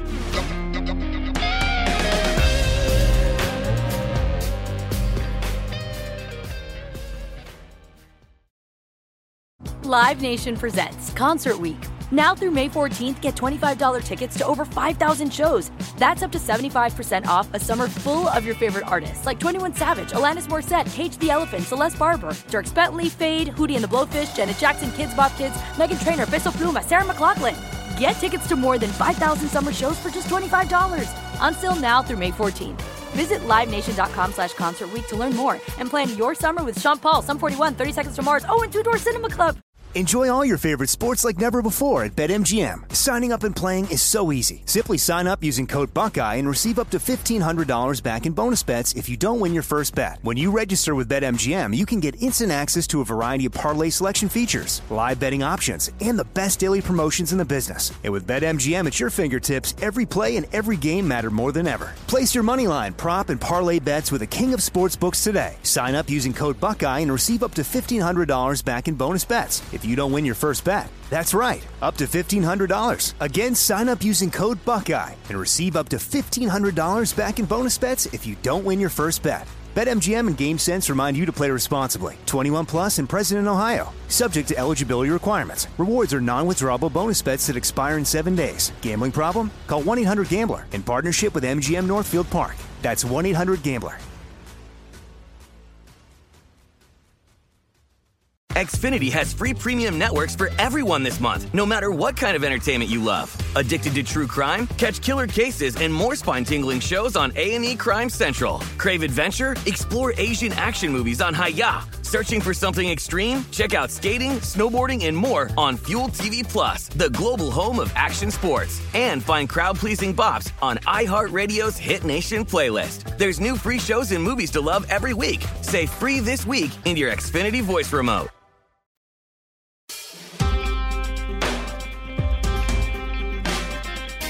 Wahoo! And welcome to It Could Happen Here. My name is Shireen, and today you are stuck with me. Yes. What a treat for all of you beautiful people out there. I've been wanting to do an episode about the World Cup for a while, but I felt like there was just so much to cover, and it was also happening in real time, so I wanted to wait a bit so I could have enough stuff to pull from. I will say I am recording this on Monday, December 19th. It is the day after the weekend where France lost to Argentina, and Argentina are now our World Cup champions. I'm happy about that. And then Morocco did lose last week to France, which was devastating to me and my family and the rest of the Arab world, because we would have loved to see them beat their colonizers, but they got really far. And I want to talk about the impact that that's had. They did come in fourth when they lost to Croatia this weekend as well. So just in case y'all needed to know that. But I will say I am really happy for Argentina. And maybe it was because Morocco lost to France. But I wasn't mad seeing France losing. And all the celebrations I've seen from people celebrating Argentina have been so heartwarming. And yeah. But anyway, I wanted to focus on something that I think has been so unprecedented and beautiful and singular, and I think deserves more coverage, and that is this show of Palestinian solidarity that has been happening during the World Cup. It is so cool, and I want to talk about why it's happening, the circumstances that could lead to this happening, and what it means, because I think it's very significant moving forward when it comes to Palestinian rights and Palestinian support. So, let's get into it. There's a great article by British Palestinian writer Hamza Ali Shah titled "Palestine is the biggest winner at this year's World Cup." And this article did such a good job compiling some key moments, so I'm going to be referencing from it a lot as we continue this episode. Okay, here we go. Despite the Western media doing its best to ignore it, the World Cup has seen a huge tidal wave of Palestinian solidarity, and it's united the Arab world in a really special way, and also highlighted just how many people, Arab and non-Arab alike, support the Palestinian cause. And so, not to be too cheesy, the biggest winners of this World Cup, in my opinion, haven't even had a team at all competing, and that's the Palestinians. The World Cup has been characterized by unforeseeable developments and dramatic quote-unquote upsets, which It's a word I don't even really like, even if it's grammatically correct when it's used in fucking sports jargon. But I don't like it because it kind of sounds like a bad thing, because it's like upset, boo-hoo. But really, I think surprises like this are a really good thing, because what these upsets usually mean is simply that the underdog won, which is a narrative I will always support. So these surprises really started with Argentina's loss to Saudi Arabia, which shocked everyone. The faces in the stadium, jaws on the floor, everyone was shocked. I watched it with my mom. It was incredible. And it was truly a beautiful game. I highly recommend you at least watch some clips from it. It was fucking cool. And I don't know, it came out of nowhere. It was really beautiful. And after this victory, King Salman of Saudi Arabia ordered that day that they won a public holiday. To say the least, everyone was losing their minds. And these surprises seemed to be endless in this World Cup, mostly because, as I said, the obvious teams were losing to the underdogs. And coming out of this, one of the most consistent themes has been this overarching Palestinian solidarity that has unfolded, particularly among fans of Arab nations. The 2022 World Cup was already significant on its own. It's held in Qatar, making it the first World Cup to be held in the Arab world and the Muslim world, and only the second held entirely in Asia, after the 2002 tournament in South Korea and Japan. The Arab world is obsessed with soccer. An understatement to say obsessed, I shit you not. It's a huge part of Arab culture, Middle Eastern culture, and so this was already a huge deal to start with. And I think these two things together, the fact that it's very cultural and the fact that this is the first time it's been on an Arab stage, I think these two things together created the seed for Arabs and Middle Easterners to really come together in a way we've never really seen. And this first World Cup in the Arab world has captured, in this symbolic way, this reality where Western powers have receded in the face of their challengers. Morocco, they reached the semifinals and they played France, their colonizers, which was so symbolic. Saudi Arabia humiliated one of the tournament favorites, Argentina, and then Tunisia did the same to its former colonizer, France. Japan, they beat Germany and Spain. This traditional power imbalance in global soccer and what it means for geopolitics, I feel like it can no longer be taken for granted or ignored. As many as 5 million Moroccans live abroad, mostly in Europe, and they've celebrated the team's victories in huge street celebrations in France and Belgium and Spain and the Netherlands and just internationally. For Moroccans living outside of Morocco, and for so many other migrants from the Arab world or Africa, they've been driven by decades of desperation in their home countries to risk everything to reach Europe, only to suffer abuse and contempt. So this achievement after achievement was a huge pivotal milestone. And I think this drive has been coupled with the show of Palestinian pride in Qatar as well. There was no Palestinian team at the World Cup, and yet the Palestinian flag was everywhere. Not only in the hands of celebrating Moroccan players and fans, but also at every game and on the streets of Doha and Qatar. It was just overwhelming and so amazing to see. And these displays, they shocked some Israeli journalists who had been assured by their own government that the US brokered Abraham Accords that had happened between Israel and Morocco and other Arab states. They thought that this signaled that the Arab world had relinquished any pretense of advocacy for Palestinian rights. But as we see with a lot of sports, soccer creates its own form of civil society. And especially because it's a huge international game in a way that no other sport really is, and also being played in a region where civil society has largely been suppressed by authoritarians, it's made it clear in this World Cup that the Arab public is not willing to follow their unelected leaders in accepting the brutality against Palestinians and what human rights organizations have called Israel's apartheid system, aka Israel's ethnic cleansing of Palestinians, violence, brutality, murder. The list can go on. I'm sure you've heard me on my soapbox before, but it always bears repeating. My point is that the Arab public and the people in these Arab nations do not represent and do not necessarily believe in these leaders that, again, they did not elect. It's all authoritarian, dictatorships, and just corrupt government that, I mean, we can get into history another time, but the disablement of so many of these governments have been because of the Western world, to say the least. I don't know. Different episode. I'm getting distracted. Sorry. Even countries that did not qualify for the World Cup are surging with this united pride and pro-Palestinian sentiment. The Palestinian cause is obviously near and dear to the hearts of many Arabs across the world. And again, not only is this the first time the World Cup has been hosted in an Arab country, it's also probably the first time there has been such a large gathering and concentration of Arabs across nationalities gathered all in one place. And again, at almost every single game, there have been fans holding the Palestinian flag or banners that say Free Palestine in the stadium.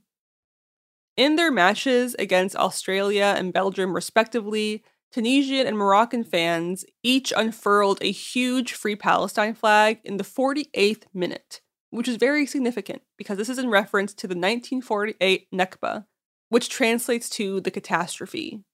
The Nakba deserves millions of episodes on its own, but essentially it was the mass expulsion and ethnic cleansing of at least 750,000 Palestinian refugees in 1948, when the State of Israel was formed.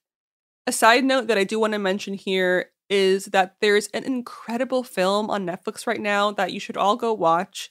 It's called Farha, Farha. It's about the Nakba, and there's never been a film like this before. And the Israeli government has been doing this like smear campaign against it and has been calling it all sorts of terrible things. But the other side, Palestinian supporters and Palestinians, they've made it so successful. They've outdone the haters, I guess, to say the least. And it's doing really well, and it's because of these supporters that it's doing so well. So, I mean, sorry to get a little bit tangential here, but I really encourage you to watch Farha on Netflix right now. There's never been a film about this catastrophe, the Nakba. So I highly encourage everyone to watch, or even just like put it on in the background while you're doing something else so it counts as views. Just keep supporting it. I think this is a really important time, and it feels really significant that this is all happening at the same time. So anyway, go watch that film. But Tunisia and Moroccan fans each, at the 48th minute, in reference to this catastrophe, they unfurled this huge Free Palestine flag. And by waving that Palestinian flag, Moroccan fans and players expressed a very public dissent from the choices of their government and of the Western powers, and as well as other Arab autocrats, to abandon the Palestinians to their fate. And as they advanced, Morocco was able to sustain the attention on these issues. And their players proved time and time again that they are more than deserving to be playing on this world stage. Morocco was also the first African team to make the semifinals of the World Cup, which is also a significant achievement and a lovely slap in the face to anyone who doubted them. The Moroccan defense was incredible, maybe some of the best defense I've ever seen. But due to soccer's globalization, the top players in soccer have for decades all played in Europe's elite leagues. And this was the first World Cup in which all 5 African teams were coached by African coaches, rather than by European ones. And Morocco's coach in particular appears to have made an exceptional difference. During Tunisia's game against France, a Tunisian fan ran onto the pitch and he waved a Palestinian flag, cartwheeling in the process. The crowd erupted into chants of Palestine as he was dragged away by security, and in a different match at the stadium, fans chanted, "With spirit and blood, we will redeem you, O Palestine." They chanted this in Arabic. And this occurred on the International Day of Solidarity with the Palestinian people, November 29th, and it felt very poetic. And then, when Morocco knocked the former champions Spain out of the tournament, the Moroccan team posed for the standard celebratory team photo, and instead of holding the Moroccan flag, they all held a Palestinian one. A winning team holding up the flag of another country has literally never happened before. And the fact that it's a Palestinian flag, I don't know, man, chills. I'm obsessed. But okay, I feel like I'm going to get more rambly and distracted. So before I do that, let's take a break. I could not think of a witty segue to get there, but here are some ads. Okay, we're back. I also wanted to mention what, in my opinion, is the most iconic image of the 2022 World Cup. And that is when Morocco's Sofiane Boufal was dancing with his mom after his team's brilliant upset victory over Portugal in the quarterfinals. They were dancing and happy, and she's wearing a hijab, and it was just this pure display of joy. And it felt really familial to me, and it felt that way to a lot of Middle Easterners and Arabs and Moroccans. This moment, this dancing between him and his mom, it was a statement of pride and of priorities, and a reminder that, as the mother of another great football player, Zinedine Zidane, she once said that, quote, "Some things are bigger than football." Boufal and his mother, like the majority of Morocco's players and coaches, they live in European cities, and they're part of that continent's vast, marginalized, and embattled migrant underclass. Again, she wore a hijab, something that she would be barred from doing if she was a teacher or a public servant in France. Against all of that, this moment on the field was captured in a moment of unbridled joy. It was so pure and so human, and just reminded everyone, I hope, it reminded me and my family of who we are. And again, I think this is really significant when you think about the geopolitical implications that we've seen during these games, with countries like Morocco playing against the teams of the countries that colonized them, aka when they played with France. It really feels like this beautiful blossoming of culture against all odds of trying to suppress it. So, outside the stadiums, this theme remained the same when it came to Palestinian solidarity.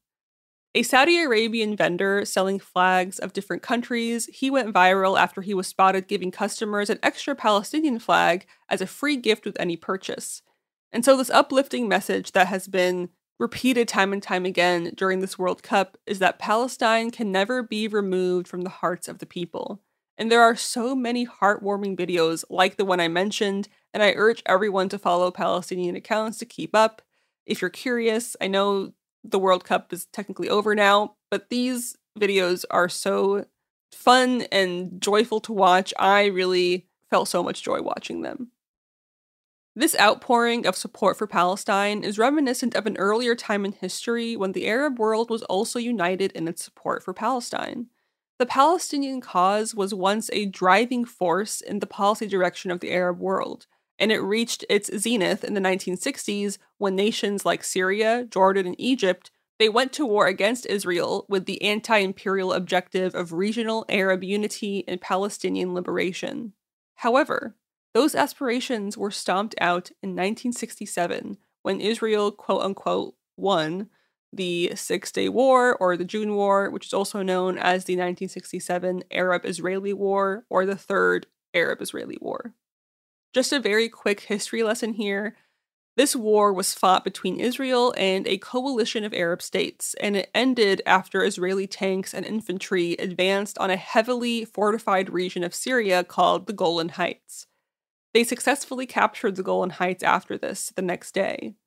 On June 10th in 1967, a UN-brokered ceasefire took effect, and the Six-Day War came to an abrupt end. The casualties between the two opposing sides are basically incomparable. I'm going to say some stats here, but just bear with me. Between 776 and 983 Israelis were killed, and 4,517 were wounded. 15 Israeli soldiers were captured. Arab casualties were far greater.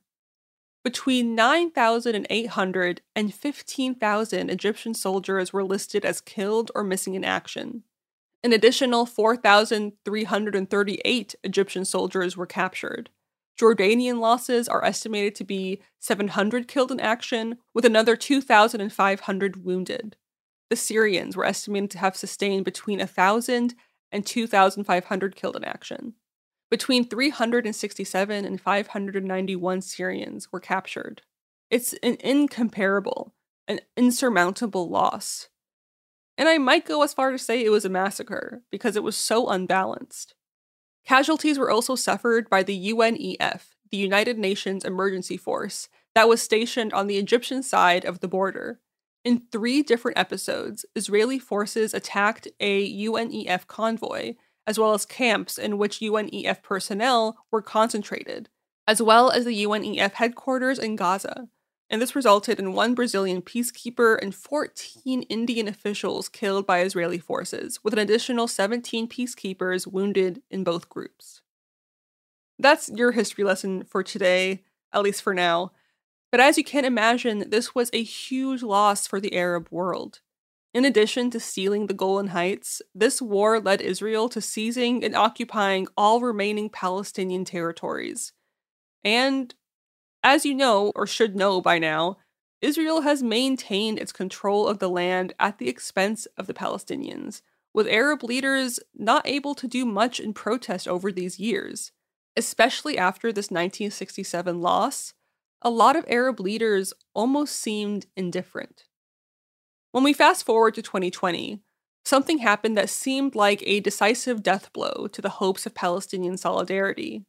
In 2020, the Abraham Accords were signed, and these were a series of joint normalization statements between Israel and Arab countries that would theoretically pave the way for increased business and diplomatic relations. The implication was that Israel could afford to maintain its apartheid rule and still enjoy warm relations with the Arab world because their politicians, too, were happy to willfully neglect the Palestinians. Officials from Bahrain, the UAE, and Morocco all signed this supposed quote-unquote peace treaty with Israel. However, as we've seen from this year's World Cup, the Arab people do not agree with their politicians or their decisions. Again, most of these decision makers are not elected by their people.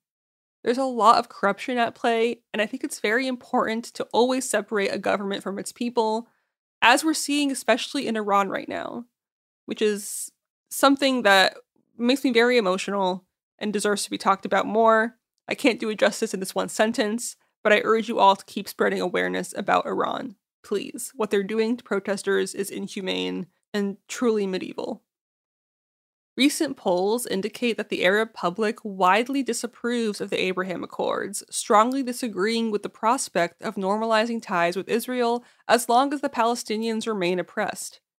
But if there were still any lingering doubts that these accords are bullshit and not wanted, the experience of Israeli journalists in Qatar can be seen as this decisive confirmation that the treatment of Palestinians will actually be what dictate the trajectory of normalization.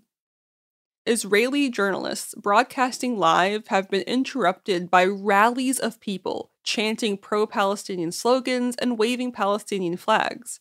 An Egyptian man went viral after he leaned into the camera and said, live on Israeli television, "Viva Palestine." Fans refusing to speak to Israeli channels has also been a hilarious common occurrence. One particular exchange included Moroccan fans posing for the camera before swiftly walking off upon realizing it was for an Israeli media outlet.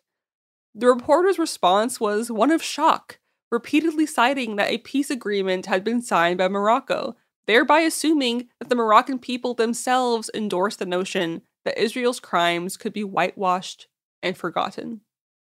And again, highly recommend you watch these videos. They have brought me a joy that I haven't felt in literal years, and it's just beautiful and most importantly hilarious to see. I highly recommend.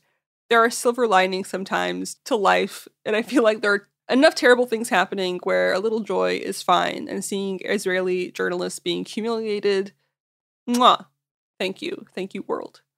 There's a thread on Twitter of World Cup football fans refusing to speak to Israeli channels. I'll try to put that in the notes somewhere. But regardless, highly recommend looking up these videos. Just, again, beautiful, beautiful stuff.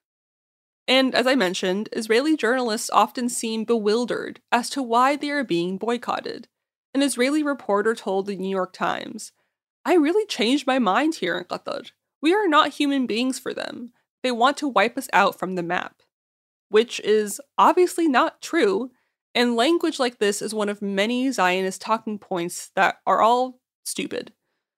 And while Israeli journalists speculate about being wiped out, that is in fact the lived reality for Palestinians under Israeli rule. Also, there is a video that was captured, and I'm sure there are many more instances like this where it was not captured on video, but the Israeli police were violently cracking down on Palestinians, including children, who were celebrating Morocco's previous wins in occupied East Jerusalem. They were celebrating Morocco becoming the first African or Arab country to reach the semifinals, and they were literally beaten up. There's no defense in this video. That's the thing that I can't get over, is the IDF acts in a way that is so indefensible and so obvious, and you can say maybe similar things about the police here. It's mind-blowing that they've been able to terrorize Palestinians for basically a century now. I also want to play this video. Well, you're going to hear the audio. There's a Palestinian activist online that I really admire. He's always posting really great things, and he sometimes posts funny things, which are very funny, but his name is Subhi Taha, and his handle is sbeih.jpg.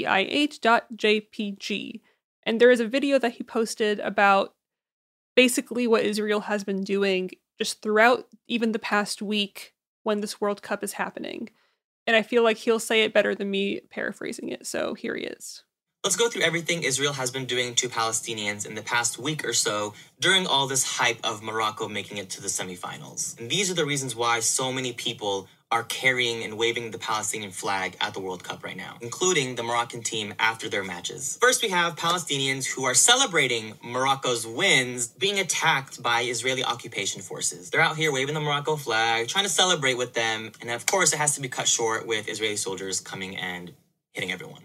Then we have a 16-year-old child named Jenna Zakarne, who was on the roof of her house when she was shot in the face by Israeli forces during another illegal raid of the city of Jenin. We have another 16-year-old Palestinian child, a boy named Liat Rimawi, who was also killed by Israeli forces in west of Ramallah. On top of those two, we have 4 Palestinian men also killed by Israeli forces: Mujahid Hamid, Ata Shalabi, Tariq Damaj, and Sudqi Zakarne. Israeli forces demolished another Palestinian home in a town near Jericho, then another Palestinian home in the town of Taibeh. Israeli occupation forces fired tear gas at journalists who were covering the Palestinian protests against the illegal Israeli settlement expansions in the town of Beit Dajan. You'd think that we're done, but there's more. We have an Israeli soldier brutally beating a young Palestinian man in Nablus. The soldier sits on top of him and punches him in the head. In east of Hebron, Israeli forces cut down 50 olive trees belonging to Palestinian farmers. And of course, Israeli settlers continue to break into Al-Aqsa Mosque under the protection of Israeli occupation forces. This is why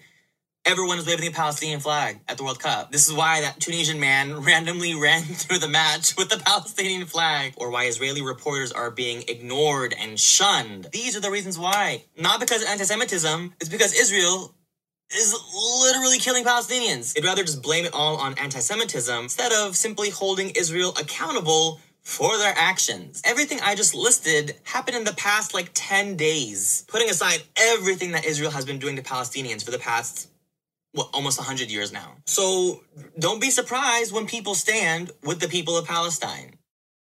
Last week marked 6 months since Al Jazeera journalist Shireen Abu Akleh was assassinated by Israeli forces. And while her death did attract more coverage than is usual, in part to her being an American citizen, it was unfortunately not an exception. Since the year 2000, 50 Palestinian journalists have been murdered. Many more civilians, including children, have been murdered. So if media representatives or journalists from an apartheid state can't seem to understand why the reception to their presence has been so cold, they just are better off examining why that is, and why their government is actually the one attempting to wipe a people off the map. Even in the weeks during this World Cup, Israel has killed multiple Palestinians, has murdered multiple Palestinians. They killed a 16-year-old girl when she was on her roof searching for her cat. She was shot 4 times, twice in the head. How can you justify that? They're claiming it was an accident, but it's similar to what police say here when they shoot someone multiple times in the back and then blame it on the person that they murdered and the family that they destroyed, XYZ, etc., etc. And just to put it in perspective, Israeli forces have killed over 215 Palestinians this year, making it the deadliest year in over a decade.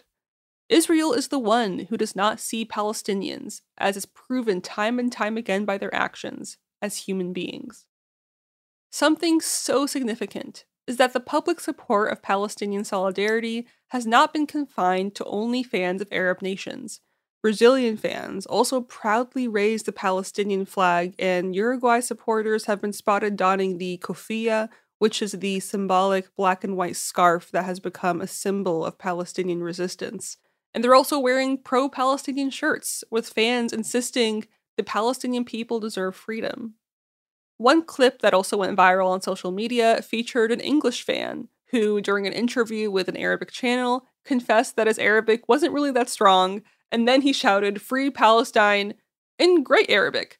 And then he broke into this free, free, free chant with everyone around him.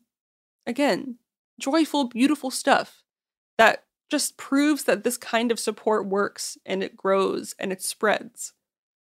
And so, all this really goes to show is that while Arab governments have been normalizing relations with Israel, that sentiment is not reflected in the streets, and Arabs and non-Arabs alike are more passionate than ever about the Palestinian cause. Some Palestinians living in Qatar have referred to the World Cup as a, quote, golden opportunity to introduce our cause, and this intent has been received enthusiastically, to say the least.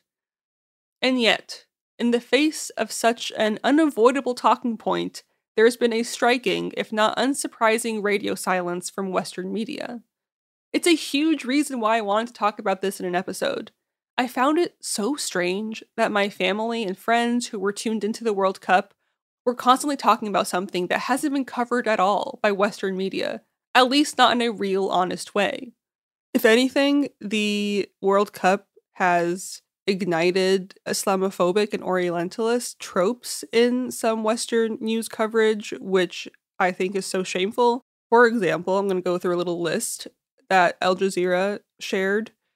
A Dutch newspaper published a cartoon of Moroccan men stealing the World Cup trophy, and this image, they're on a bike, and they're grabbing this trophy from a white man.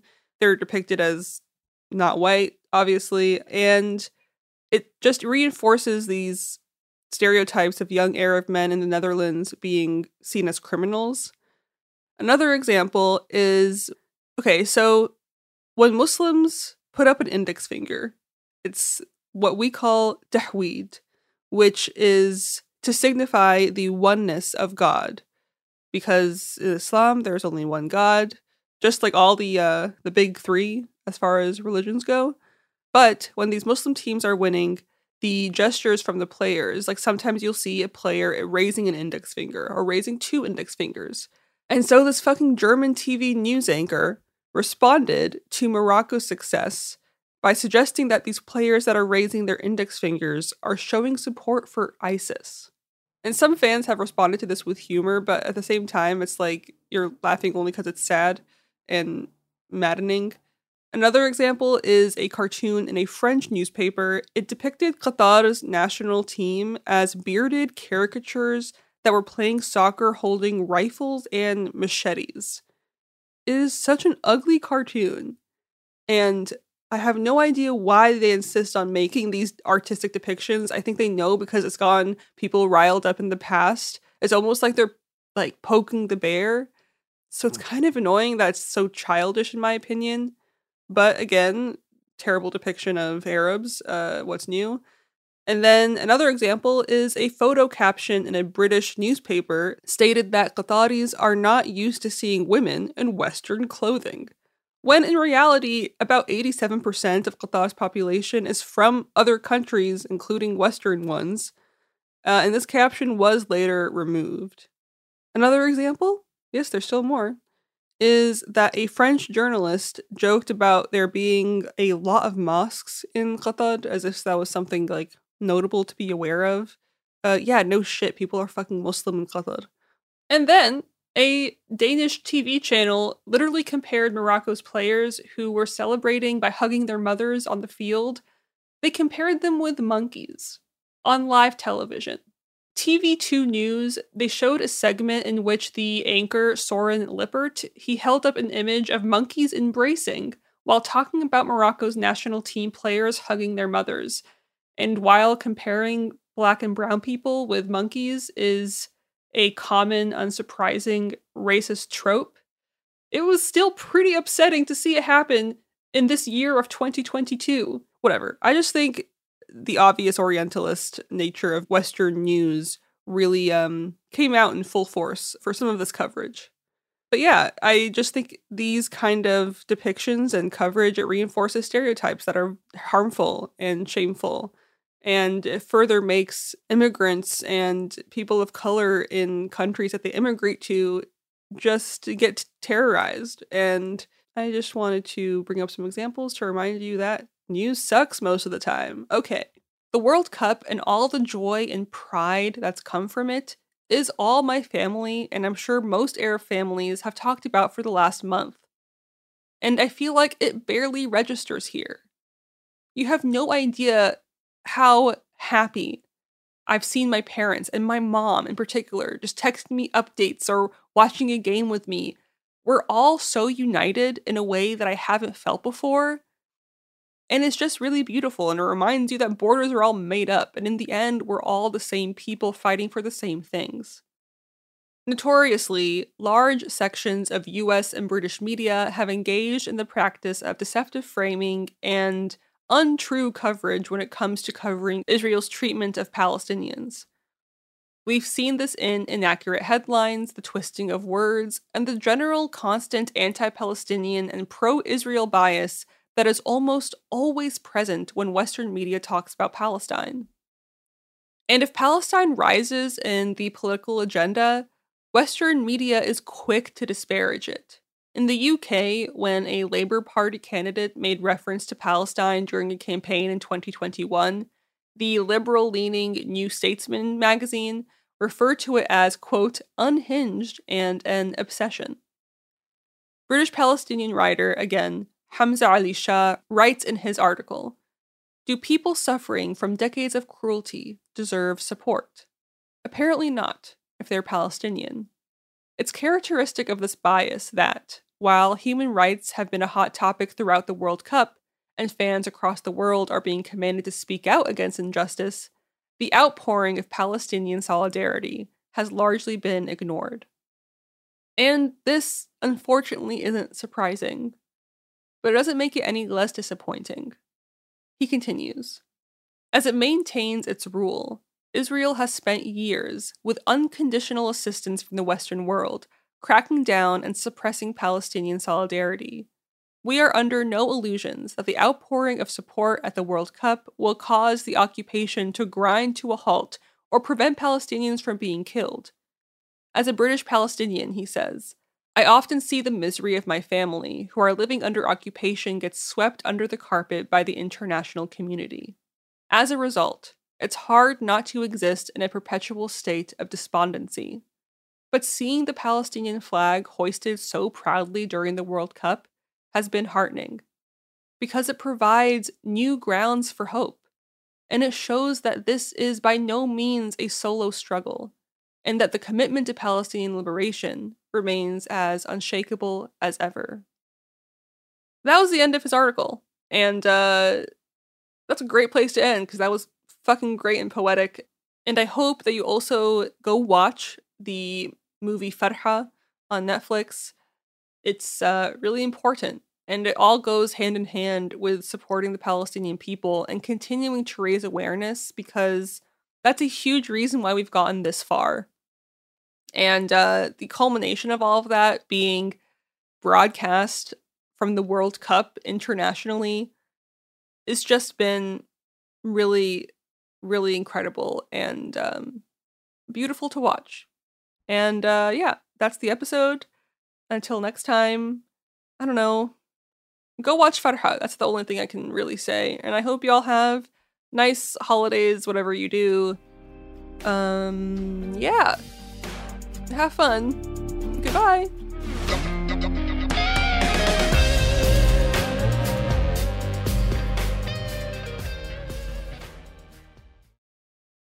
Live Nation presents Concert Week.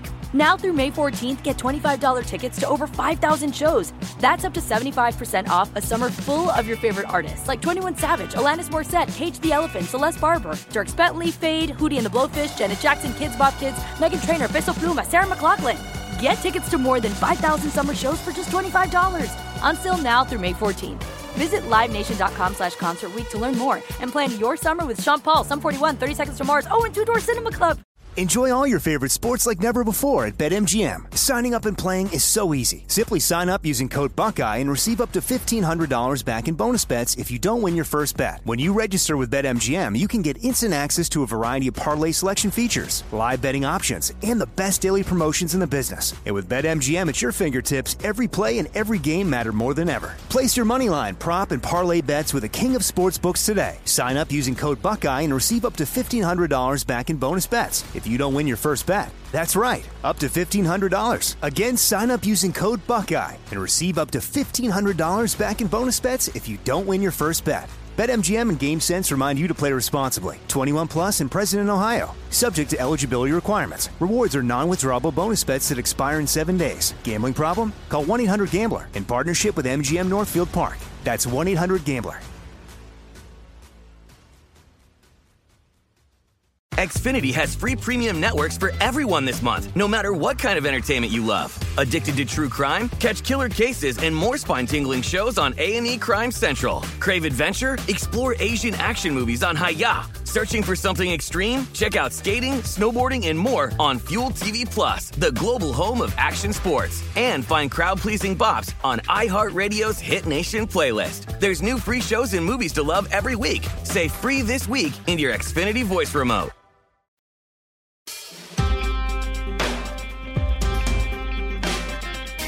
Welcome to It Could Happen Here. It's the last episode that I'm recording this year. I'm your host Mio Wong, and today we are going to tell you a story of the Republican Party using extensive political violence in an attempt to manipulate an election to install their unelected presidential candidate as dictator of the United States. And by this, of course, I am referring not to the 2020 election, but to the election of 2000. Okay, so for those of you who do not remember this story, and this is, okay, I was like 3 when this was happening, but weirdly, I have a this is legitimately one of my first memories, is just, I have the words engraved into my mind, hanging chads. And so we will get to what exactly that is, but the 2000 election was one of the most chaotic elections in the history of the United States. Now, the U.S. has a long history of really, really weird elections. I mean, you know, from the perspective of sort of like, is the U.S. a representative democracy? I think there's a pretty good argument that no election until like after the Civil Rights Act is even sort of a legitimate election. But, you know, I mean, insofar as you like consider elections to be legitimate, which, you know, okay. But, you know, the U.S. is no stranger to someone winning an election and then not taking office. There are, if you go back into American history, there are 2 different elections that are called the corrupt bargain. There's John Quincy Adams in 1824 makes this really, really weird alliance with the original American political sleazeball Henry Clay to get himself installed as president. Although that's an election, that's like truly an election where there are no heroes, where it's John Quincy Adams, Henry Clay, allying to bring down Andrew fucking Jackson. So, you know, no heroes there. There's another election after Reconstruction, which is the end of Reconstruction, where the Republican Party literally trades ending Reconstruction for putting their president in office after a truly genuinely wild set of voting results happens where like all of the votes are in a box and the two parties are fighting over like who's going to count the votes, because the guy who counts the votes from like the box is the person who's going to determine who wins the election. And so there's this whole negotiated thing where the 1800s like racist Southern Democrats are like, okay, we'll give you this election if you promise to pull troops out of the South. So, okay, you know, American elections have always been sort of more fraudulent than people give them credit for. But the 2000 election, even by the standards of like an American election, is some bullshit. So let's go back. Let's go back to the origin of the story. The year is 2000. For the last time in human history, humanity has taken collective action to stop an impending catastrophe, having by the heart-rending labor of a bunch of sysadmins, including a guy that I knew growing up who literally spent New Year's Eve until the bell ring, like basically in a closet with a bunch of computers at his job trying to make sure Y2K wouldn't happen. But, you know, we did it, actually. We actually did it. There was like, you know, there was human collective action to stop a major catastrophe from happening. And Al Gore, a Democrat who claims to have invented the internet, is running against Harvard and actually Yale-educated oil man cosplaying as a cowboy whose name is George Bush. And I don't know. I feel like people have kind of forgotten how really genuinely sleazy George Bush was. Like he has this sort of public, like, you know, one of the reasons he wins elections is he has this public image as like the guy who, you know, like everyone, like he's the presidential candidate who you'd want to have a beer with. But again, like literally everything from his like public mannerisms down to like the minutia of his accent to like the stupid cowboy hat that he wears, all of this, this is bullshit, right? This is a fucking Harvard guy.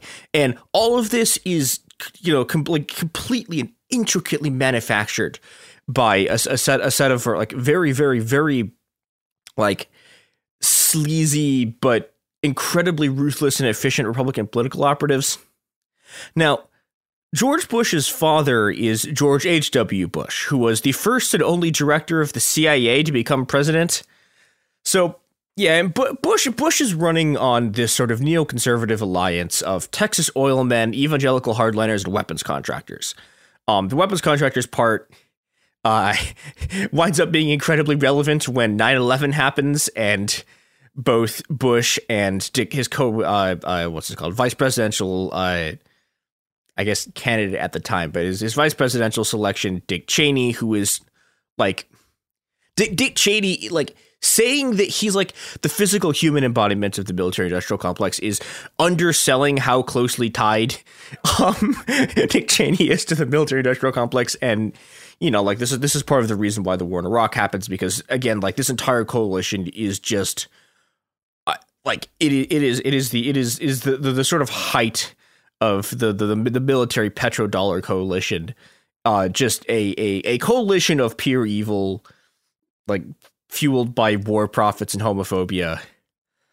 But you know, part of what's been happening in this entire period is this is the year after the Battle of Seattle. The anti-globalization movement hasn't been smashed, but again, this other thing is this is pre 9/11, right? This is a very, very short period of time where, like, in between the Battle of Seattle and 9/11, where American politics are very, very, very weird. And you get another thing that we don't really have now, but from the 90s until about 9/11 kind of existed, which was that there was a period where third parties kind of mattered-ish. Like Ross Perot, like in the 90s, arguably maybe could have won the 1992 election if he hadn't just like given up. But yeah, you know, and one of the sort of products of this is that the Green Party is actually a real thing in 2000 in a way that they're kind of not, right? And this has been this sort of enfolding of a bunch of left-wing social movements into a just absolutely disastrous attempt to enter party politics. But they pull, you know, and this is the thing that no one has ever heard the end of, but they pull a bunch of votes into Ralph Nader in Florida, which winds up being a big deal. But the product of this is that this election is on a knife's edge. Both sides of this election are unbelievably close. The entire election comes down to Florida. Now, the problem with the entire election coming down to Florida is that the American electoral system is a fucking joke. It is a disaster. It is a genuine embarrassment. The United States is a country that has more resources than, like, it has enough resources that, like, Genghis Khan would weep. Like, it has genuinely unfathomable amounts of resources. And its election system is basically run by a bunch of weird dipshit, like like local, like a weird patchwork of like completely underfunded and overworked local government officials who never have real budgets and who just spend like 2 months not sleeping with their like 3 coworkers trying to make the elections work. And this is really weird because like most places on Earth that have elections, there's like, you know, a national thing that sort of does the elections. In the US, like, no, it relies heavily on volunteers. It's this like this weird patchwork quilt of stuff. And Florida being Florida, a bunch of stuff goes very wrong very quickly. There's 2 very famous ballot problems. The most famous of which is hanging chads. So, okay. What is a hanging chad for people who've forgotten or people who, you know, weren't alive then, which I realize is, the fact that I have coworkers who were not alive for hanging chads is a really, really disturbing thought. But okay, so what is a hanging chad? The answer is that in Florida, the way this ballot works is that you have to physically punch holes in your ballot. And, you know, you punch a hole in the place like it. Okay, so today, right, when you fill out a ballot, you have to like fill in a square, right, with a pencil. In Florida, you have to like hole punch that square. This is maybe the worst ballot design I can possibly imagine. And it goes terribly wrong. A bunch of these hole punches basically don't actually remove all the paper. And there are so many ways that this gets fucked up. The hanging chad is the most famous one. That hanging, so a chad basically it's the piece of paper that when you punch the thing with like the hole punch, it's supposed to like it's the paper that comes out of the hole, right? A hanging chad is when you do the hole punch thing, but the chad is still connected to the piece of paper by like one corner. But again, lest you think there's only one way that these ballots get fucked up. No. There are an unfathomable number of ways that these ballots don't punch correctly. There are swinging door chads, there's tri-chads, there's dimple chads, there's pregnant chads. It's unbelievable.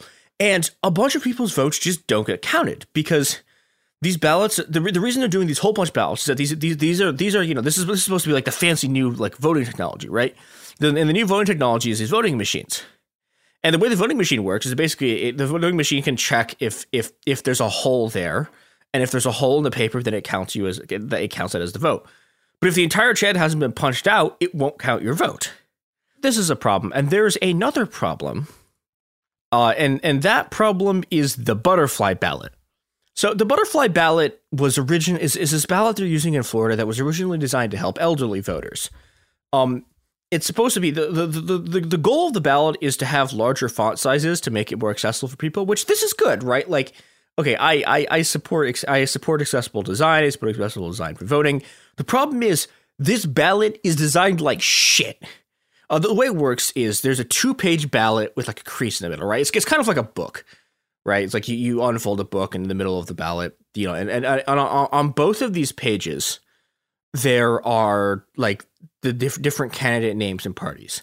The problem is in order to pick a candidate, you have to punch a hole. You have to punch one of these sort of circles, but these circles are in a line down the middle of the crease of the ballot, right? So you have candidates on both. Okay, you should Google what these look like because it's kind of hard to explain. But basically, what's happening is that there are different party names on each side of the ballot. But then, in order to pick which party you're voting for, you have to pick for a specific hole that's supposed to be next to the candidate you supported in the middle of the page. The problem is these are all in a line, right? They're all in a straight line, which means that two candidates can be like across from each other on the same page or on opposite pages. And then there's two holes that are like right next because the holes are both in the middle of the ballot, right? So you get these situations where, for example, and this is the one that's important, inside of there's like two lines, and then there's like it says Al Gore and Lieberman in it, right? And inside of those two lines, in the middle of the page, there are two holes, and one of these holes votes for Gore, but the other one of those holes is for the candidate on the other side of the page, which is Reform Party candidate crypto-fascist ghoul Pat Buchanan. And the result of this is, as people start looking through these things, Pat Buchanan has a bunch of voters from Democratic Party strongholds, and like also particularly like a bunch of like Democratic Catholic voters vote for Buchanan. And Buchanan himself is like, there's no way this is real. Like Buchanan's like, he's a figure we'll probably like one day do we'll probably talk about more on this podcast. Yeah, there's a Behind the Bastards episode about him. He is a fucking Nazi. He sucks ass. But he's also, so he's from a kind of evangelical who like really, really, really fucking hates Catholics. And, so there's a bunch of these Catholic, like, Democratic voters who voted for this guy, and everyone's like, what the fuck happened here? And the thing that happened here is all these people got confused. And, yeah, so this is a disaster on 100 million levels. And when we come back from ads, we will talk about the product of all of this, which is not good. All right, we're back. So, on election night, the media starts to call Florida for Gore based on exit polling. But they start getting calls from Republican political operatives saying, oh, no, hold on, it's actually too close to call. And the initial count from Florida has the Republican Party ahead. But when I say the Republican Party is ahead, they're ahead by like 1,600 votes. And so this triggers a mandatory recount. But, and this is another problem with this, right? We've gone through at length all of the problems with these ballots, right? The recall that they do is a recall using the voting machines. And those voting machines are, guess what? The ones that are, if you rerun a fucked up Chad ballot through the same voting machine, it's going to get a fucked up result. So, okay, so they run this again, and the difference in votes comes down to like 500 votes. And at this point, Gore's campaign requests a manual recount. They want people to look at the ballots by hand and figure out who people actually voted for, because these machines are a fucking shit show. But in any kind of sort of like, an even remotely competent or sane like democratic political system, there would be a bunch of people doing this. Like there, like when an election happens, there would be just a very, very large number of people mobilized to make sure that it runs smoothly. There's not. There's like a bunch of like unbelievably overworked and underpaid. Some of you are people who are just fucking volunteers. Like a bunch of just random, like unbelievably exhausted, like local election officials who have to do this recount. And this is where the Bush campaign sees their chance to steal the election. So the election happens on November 7th, and on November 11th, the Bush campaign sues to stop the recount. Now, we talked on a previous episode a while back about the Democrats, how they have this line in the 2000s about how they're part of the, quote, reality-based community, and how this is a reflection of, if you look at the whole quote, which is from a Republican political strategist, what they're saying here is that what's happening is that the Democrats observe reality while the Republicans set out to define reality. And this is the moment, this election is where we get to see how the dynamic, we get to like really first see these principles in action. I'm going to read from the Washington Post here. Unlike the Gore campaign, which focused on filing motions in Florida courts to keep the recount going in key counties like Miami-Dade, the Bush campaign waged a broader, costlier effort on multiple fronts, Blakeman said. It was a three-pronged effort, he said. It was a court battle, it was a recount organization, and it was also a PR effort. Because, although the voting effort ended, the campaign never did until there was a definitive winner. So what happens here is Republicans start this massive media blitz to convince people that Bush actually won the election. And this is a really, really important moment in sort of American history, because it's one of the things that solidifies sort of like owning the libs, for example, as like a major point in as like one of like the key focal points of Republican politics. And this is eventually going to consume like all of their politics, right? Until when we get to sort of, you know, like now, right, where that's like owning the libs is the only thing this is about. You know, this had owning the libs is kind of like it's been a part of Republican politics for a long time, but this is where we really start to see it sort of consuming everything. And okay, if you look at their like what they're saying by modern standards, it is incredibly weak shit, right? This is a culture that has just emerged from the 1990s. Nobody has invented real posting yet. But it is real on the lib stuff. Like, they have this whole campaign where they call the Goy Lieberman campaign Sore Loser Man. And everyone has like Sore Loser Man hats. And like they have all these like printed signs and like t-shirts, and they're selling merch. And, you know, and so, you know, they're running basically an op. And they're running an op to convince everyone that like, no, actually, we legitimately won this election and it's over. And the recount's just people being butthurt they lost. And this is where things get really, really weird. So in Miami-Dade, where there's a manual recount going on, a bunch of protesters in fancy suits show up and start screaming at election workers. Now, if this was the old Democratic Party machine, like LBJ would have personally pushed 6 of these guys out a window, and the recount would have been run by like 60 of the burliest dudes in the entire Chicago mob. But this is the incredibly decrepit 2000 Democratic Party, who have replaced all their mob guys with consultants. And these people legitimately, like, you know, they believe in the rules and the norms and the process. And the result of this is that Bush literally destroys the entire United States and I think in like irrevocably damaged like the entirety of you know, like whatever is left of the American democratic system. So how this is achieved. But back in Miami-Dade, this Democratic Party operative is seen walking around the recount area with a ballot. Now, this is a blank ballot, right? This guy is he's going with an election official to go see if he can replicate like how the hanging Chad stuff happens to prove that like this is what's going on. But the Republicans see this guy and they immediately start screaming about how the Democrats are stealing the election. And they like beat the shit out of this guy. And just a full-on riot starts in this government building.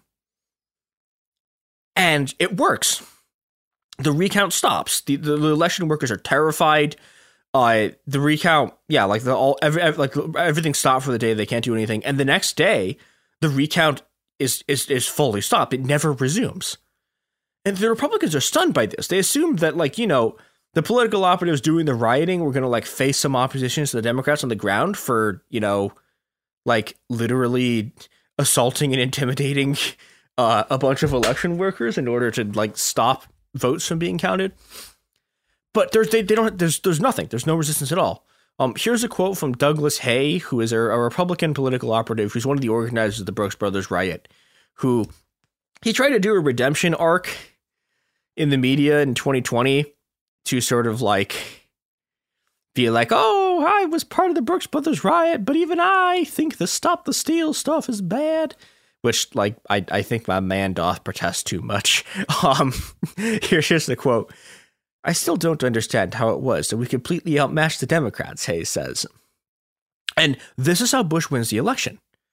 The Supreme Court, which, again, it should also be known, the Supreme Court is staffed by a bunch of George H.W. Bush appointees, eventually hears the case and decides that the Constitution says that the winner has to be declared by a certain time, so there's no time for a recount, and they hand the election to Bush.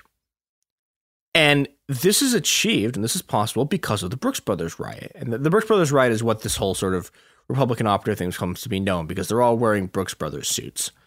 Now, okay, there are a lot of people involved in this riot who are like at the core of modern Republican politics. Yeah, Neil Gorsuch and Amy Coney Barrett, and I think there's actually one other like person the Republicans have elevated to senior office. There are multiple people on the Supreme Court today who were on the Bush legal team when they were doing this.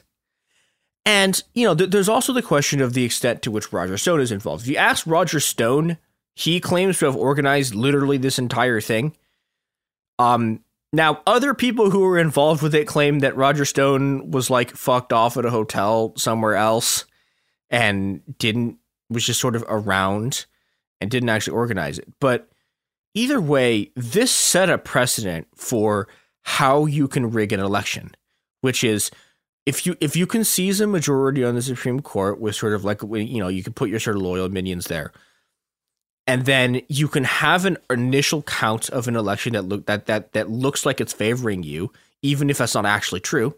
If you then have an initial count of an election that says that you win, and then you can stop, and then you are able to stop votes from being counted from November until January, you will win the election. That is the precedent that was installed by the 2000 election. And if you look at the Stop the Steal campaign, this is exactly what Trump is trying to do. And literally Roger Stone is also trying to do this, right? This is what Stop the Steal is. You can find Trump talking about this months before the election, right? This is why he was trying to do his whole thing about the mail-in ballots, because he and Roger Stone and sort of all the political operatives who are involved in this circles were like, okay, so we know that a bunch of Democrats are going to do mail-in ballots because of COVID, because they don't want to be there at the ballots. They know that the initial count is going to favor them. And I think people have forgotten this, but if you remember the night of the election in 2020, I remember like even a bunch of my friends who were like people who were, you know, like fairly serious, like, I don't know, politics knowers, people who were really deeply invested in politics, like thought that Trump had won the election because what had been counted on that night was just the sort of initial, it wasn't counting the mail-in ballots. And so, yeah, the plan was just to delegitimate mail-in ballots in the eyes of sort of well, mostly the Republican base, but like sort of the American populace as a whole, and then have a bunch of people physically assault these centers to get them to stop the places where these votes are being counted, to get them to stop the count. And it doesn't work. And it doesn't work, I think, partially because, there's a few things. Like, one of the things is that,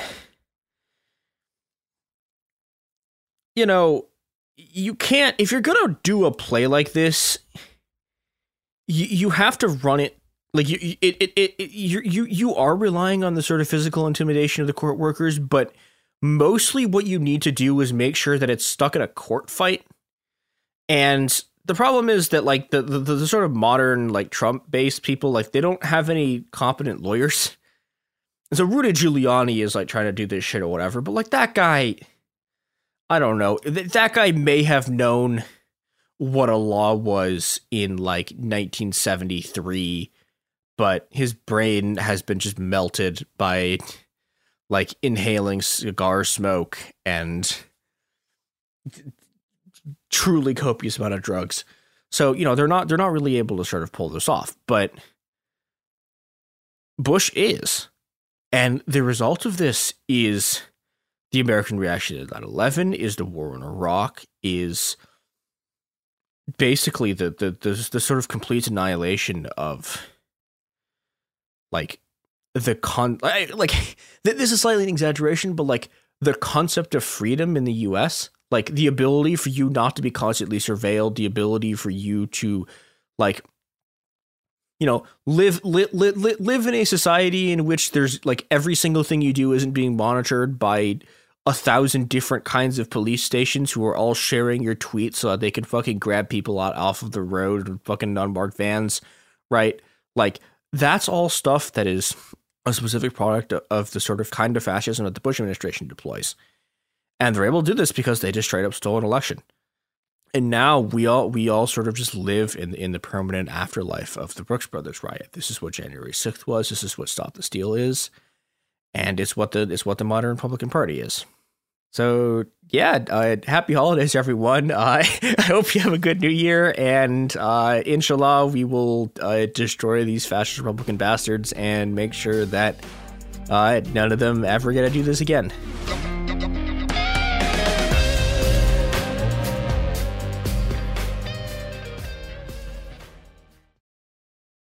Live Nation presents Concert Week. Now through May 14th, get $25 tickets to over 5,000 shows. That's up to 75% off a summer full of your favorite artists like 21 Savage, Alanis Morissette, Cage the Elephant, Celeste Barber, Dierks Bentley, Fade, Hootie and the Blowfish, Janet Jackson, Kidz Bop Kids, Meghan Trainor, Bissell Pluma, Sarah McLachlan. Get tickets to more than 5,000 summer shows for just $25. Until now through May 14th. Visit LiveNation.com/Concert Week to learn more and plan your summer with Sean Paul, Sum 41, 30 Seconds to Mars, and Two Door Cinema Club.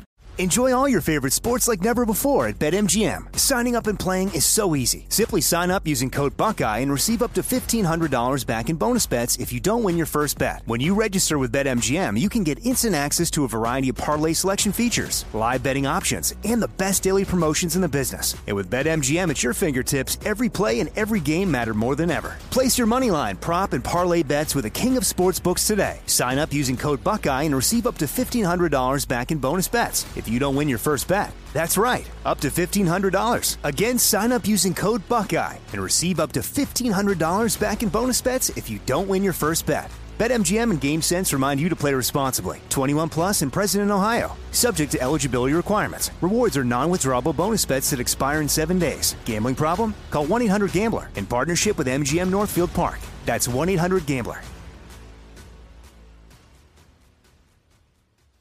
Xfinity has free premium networks for everyone this month, no matter what kind of entertainment you love. Addicted to true crime? Catch killer cases and more spine-tingling shows on A&E Crime Central. Crave adventure? Explore Asian action movies on Hi-YAH. Searching for something extreme? Check out skating, snowboarding, and more on Fuel TV Plus, the global home of action sports. And find crowd-pleasing bops on iHeartRadio's Hit Nation playlist. There's new free shows and movies to love every week. Say free this week in your Xfinity voice remote.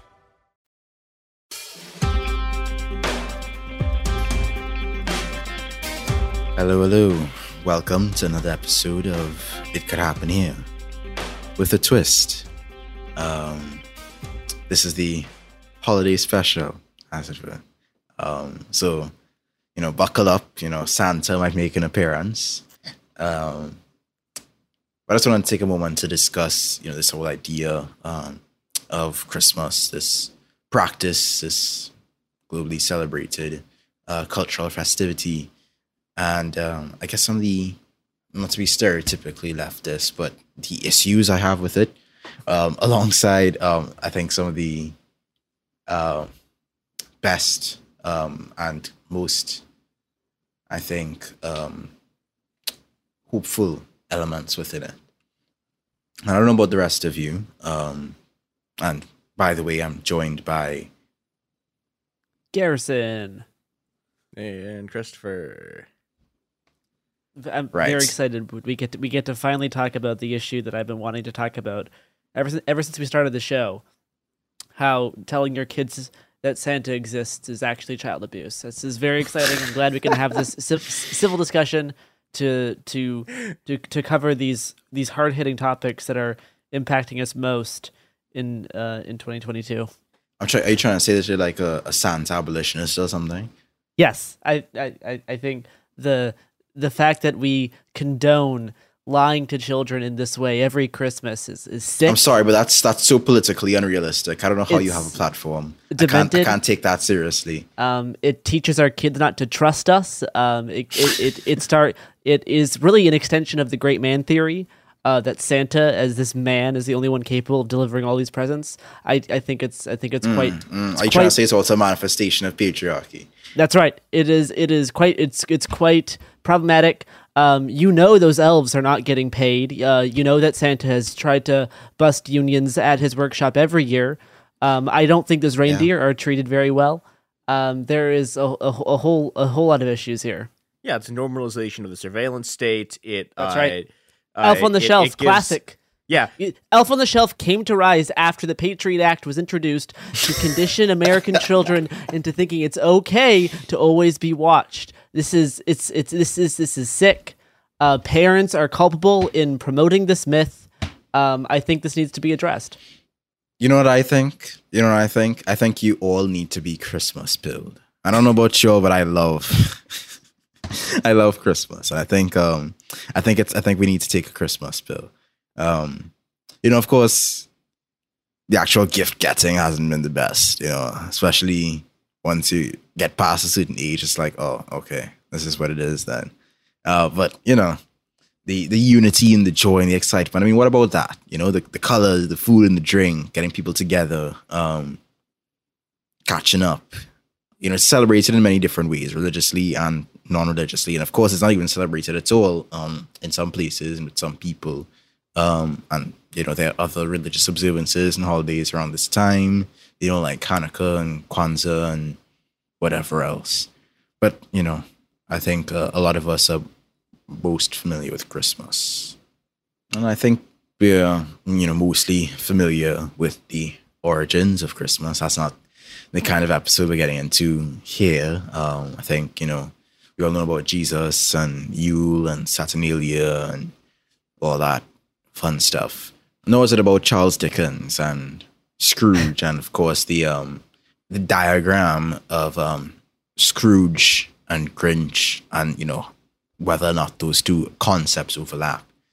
But I want to look more to the sort of, you know, ideas of what Christmas is, what it means, you know, and really how a lot of our society's issues come to the forefront around this time of year. The scourge of Scrooge is particularly apparent. I mean, for many, Christmas is basically capitalism on steroids, for one. And Santa helps to sort of promote that from an early age as a propaganda tool of the capitalists, as I'm sure Kara would argue. Right. Thank you. Thank you, Andrew. Great. Yeah. Great stuff. Mean, well, that's the episode, everybody. Thank you for tuning in. I hope you have a good holiday season. Oh, wait, I think Andrew has more to say. Yeah, I think we're wrapping up a little bit early there. You know, but you know, we can't talk about the fact that, you know, Santa really is a big fan of this like ultimate, you know, this GDP growth sort of inducing this pro-growthist capitalist production for production's sake, consumption for consumption's sake. Like the idea that Santa expects children to write and request something from him every single year, that he stakes an entire holiday upon his own business and upon his own, you know, production. His whole industrial apparatus is centered around this one event. And I mean, the sort of consumption we see around Christmas season is like, it ramps up, you know, online stores, department stores, malls, just bursting with people looking to buy all around the world. In America, at least 2019 saw Americans spend over $1 trillion just on the Christmas season. I mean, it's just glorious excess, honestly. And of course, there's also the excessive, you know, decorating and shopping and drinking and the issues that sort of arise with those things. And that sort of overindulgence is part of what's seriously harming the planet. Not to, you know, blame individuals exclusively, because, you know, obviously this sort of thing is encouraged by, you know, advertising and by entire industries that are built around this idea of consumerism. But the holiday is basically, you know, it's become this thing where the focal point is to indulge, to splurge, to consume.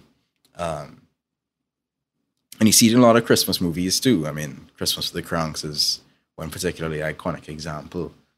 And with all this, you know, consumerism, it feels like we lose sight of the purpose, you know, of the gift giving. I don't think we've lost our selfless nature, but I think we've lost some of the heart within it. I think it's by design. A natural tendency to care for the people in our lives is sort of exploited.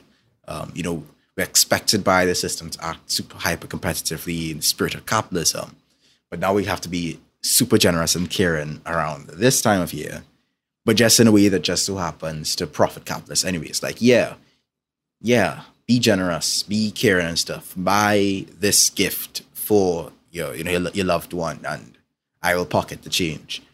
And I don't think it has to be that way, but the commercialization of what were once holy days is, you know, it tends to do that. And of course, with all these soup kitchens and canned food drives and Red Cross Santas outside groceries pulling in for some donations.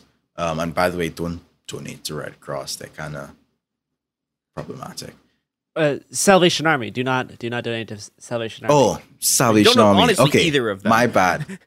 My bad. They both suck. Red. I think I was confusing them.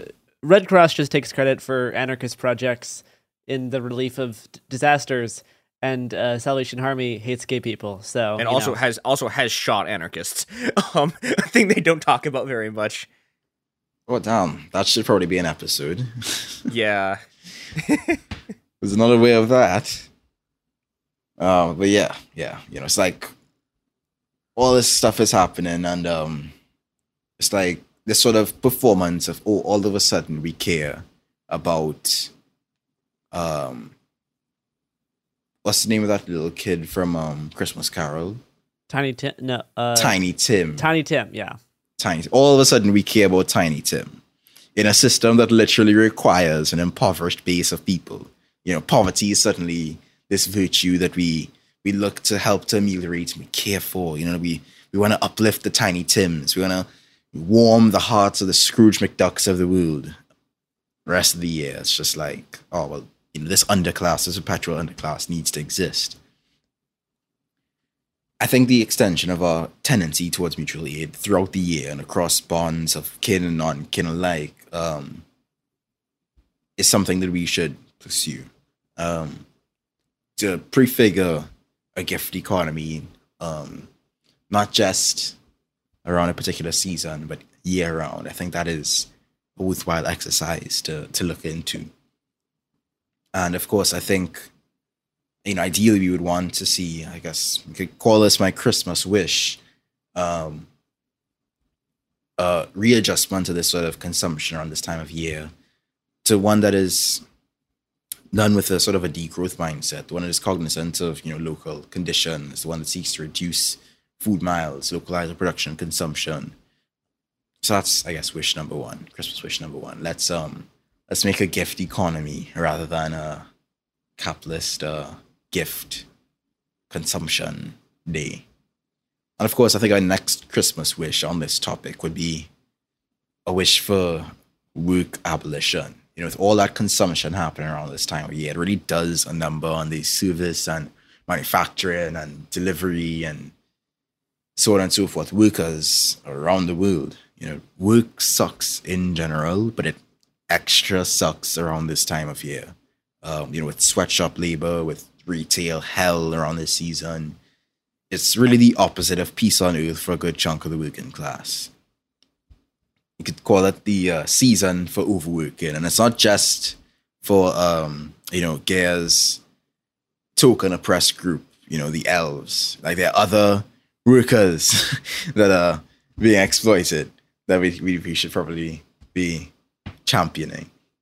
Yeah, we talked about this in a couple of the China episodes that I did, but one of the big reasons for the sort of huge, worker uprisings in China in the last few weeks was that basically a bunch of people got locked into a factory because Foxconn and Apple were trying to hit their Christmas production targets, and people started fighting the cops because they were like, this actually sucks. I don't want to be stuck in here being lied to about how much I'm going to get paid so that these companies can have their Christmas sales. I mean, yeah, definitely. I think it's completely fair to say that the worker elves are very mistreated. But with the exception, I think, of specifically the elf on the shelf elves, I don't think those count as workers. The elf on the shelf elves are cops. They only function as snitches for the surveillance state. So yes, the elf workers are mistreated. And should unionize and should deserve way more support and possibly even the abolition of work. But the elf on the shelf elves are not workers. I think that's an important distinction. Yeah. It's like they're class traitors more than anything. Exactly. Yeah. Very blatantly so. Yeah. It really is, the season for overworking. With all this. It's very interesting that that's really what triggered the protests in China. I mean, I would love to see celebrations and festivals of giving in any sort of anarchic society, but it isn't fair, nor is it right that these festivities are built on the exploitation of others. I mean, what kind of celebration is it to be had when people are suffering in such a capacity to produce that sort of celebration? And speaking of suffering, I think there are a lot of people who suffer through family around this time of year. And I think some people actually appreciate having to work through the holidays because it means they don't have to deal with said family. And I mean, family is a big focus and the sort of culture of Christmas. But, you know, unlike the greeting cards and the billboards and stuff, not everyone's family is picture perfect. And holidays often open a lot of wounds and heighten dread for a lot of people. Hurt people continue to hurt people, and a lot of toxicity and intoxication is brought under one roof during Christmas celebrations, bigotry, abuse, that sort of thing. It's not a fun time for some people. And so I think it's important in this season and in general to let go of this sort of patriarchal and restricting designation of family in favor of something that is more subject to choice, to agency, to consent, to, you know, more expanded forms of kinship, bringing people together who care for and enjoy and want to share each other's company, you know, creating new traditions, to build new bonds of solidarity and care. I think, you know, opportunities like these, seasons like these, enable us to demonstrate the veracity of the liberation that can be had in our projects. And I think it's something that a lot of people need around this season because mental health woes seem to worsen around this time of year. The often toxic culture of Christmas can be fairly bad for people's mental health, you know, with loneliness and depression and suicide and the struggle to care for your basic needs, let alone enjoy the season. It takes a big toll on people's well-being. I know it's easy to say, oh, just go to therapy and whatever. But with the inaccessibility of therapy and with the fact that, you know, therapy is not necessarily a salve for material conditions, there needs to be a social safety net in place. There must be healing in community and not just in isolation. And so I think this season is another opportunity for us to reflect on that and to, you know, try to avail ourselves to those who we fear might be suffering at this time. And if you yourself are suffering, you know, to try and reach out and sort of engage in that sort of mutual aid, that mutual support. I think there's a lot that we can reframe and reconsider surrounding Christmas. I mean, for a season of kindness and giving, it unfortunately hurts a lot of people, but that can change. You know, through solidarity, through generosity, through kinship, solidarity organized from the bottom up, the extension of the principle of mutual aid into everyday life, redirecting our generosity around this time from giving to the pockets of billionaires to giving to the people, to display our capacity for well-doing, to think locally, to think DIY, to think meaningful rather than to just, add another thing to the Amazon cart. And of course, not just physically giving gifts, but also being generous with our time and our love and our care, because we do need each other, not just in this time, but in general. I think Bread Santa had some entertaining suggestions for this season too. Bread Santa, of course, being Peter Kropotkin. He figured that we should all pose as Santa Claus, perhaps as a subversion of what he represents as a capitalist, but to all pose as Santa Claus or as Saint Nicholas and to infiltrate the stores and give away the toys. In one postcard, Kropotkin wrote that on the night before Christmas, we'll all be about. While the people are sleeping, we'll realize our clout. We'll expropriate goods from the stores because that's fair and distribute them widely to those who need care. So yeah, Merry Christmas and Happy Holidays to all, and to all a good fight for freedom.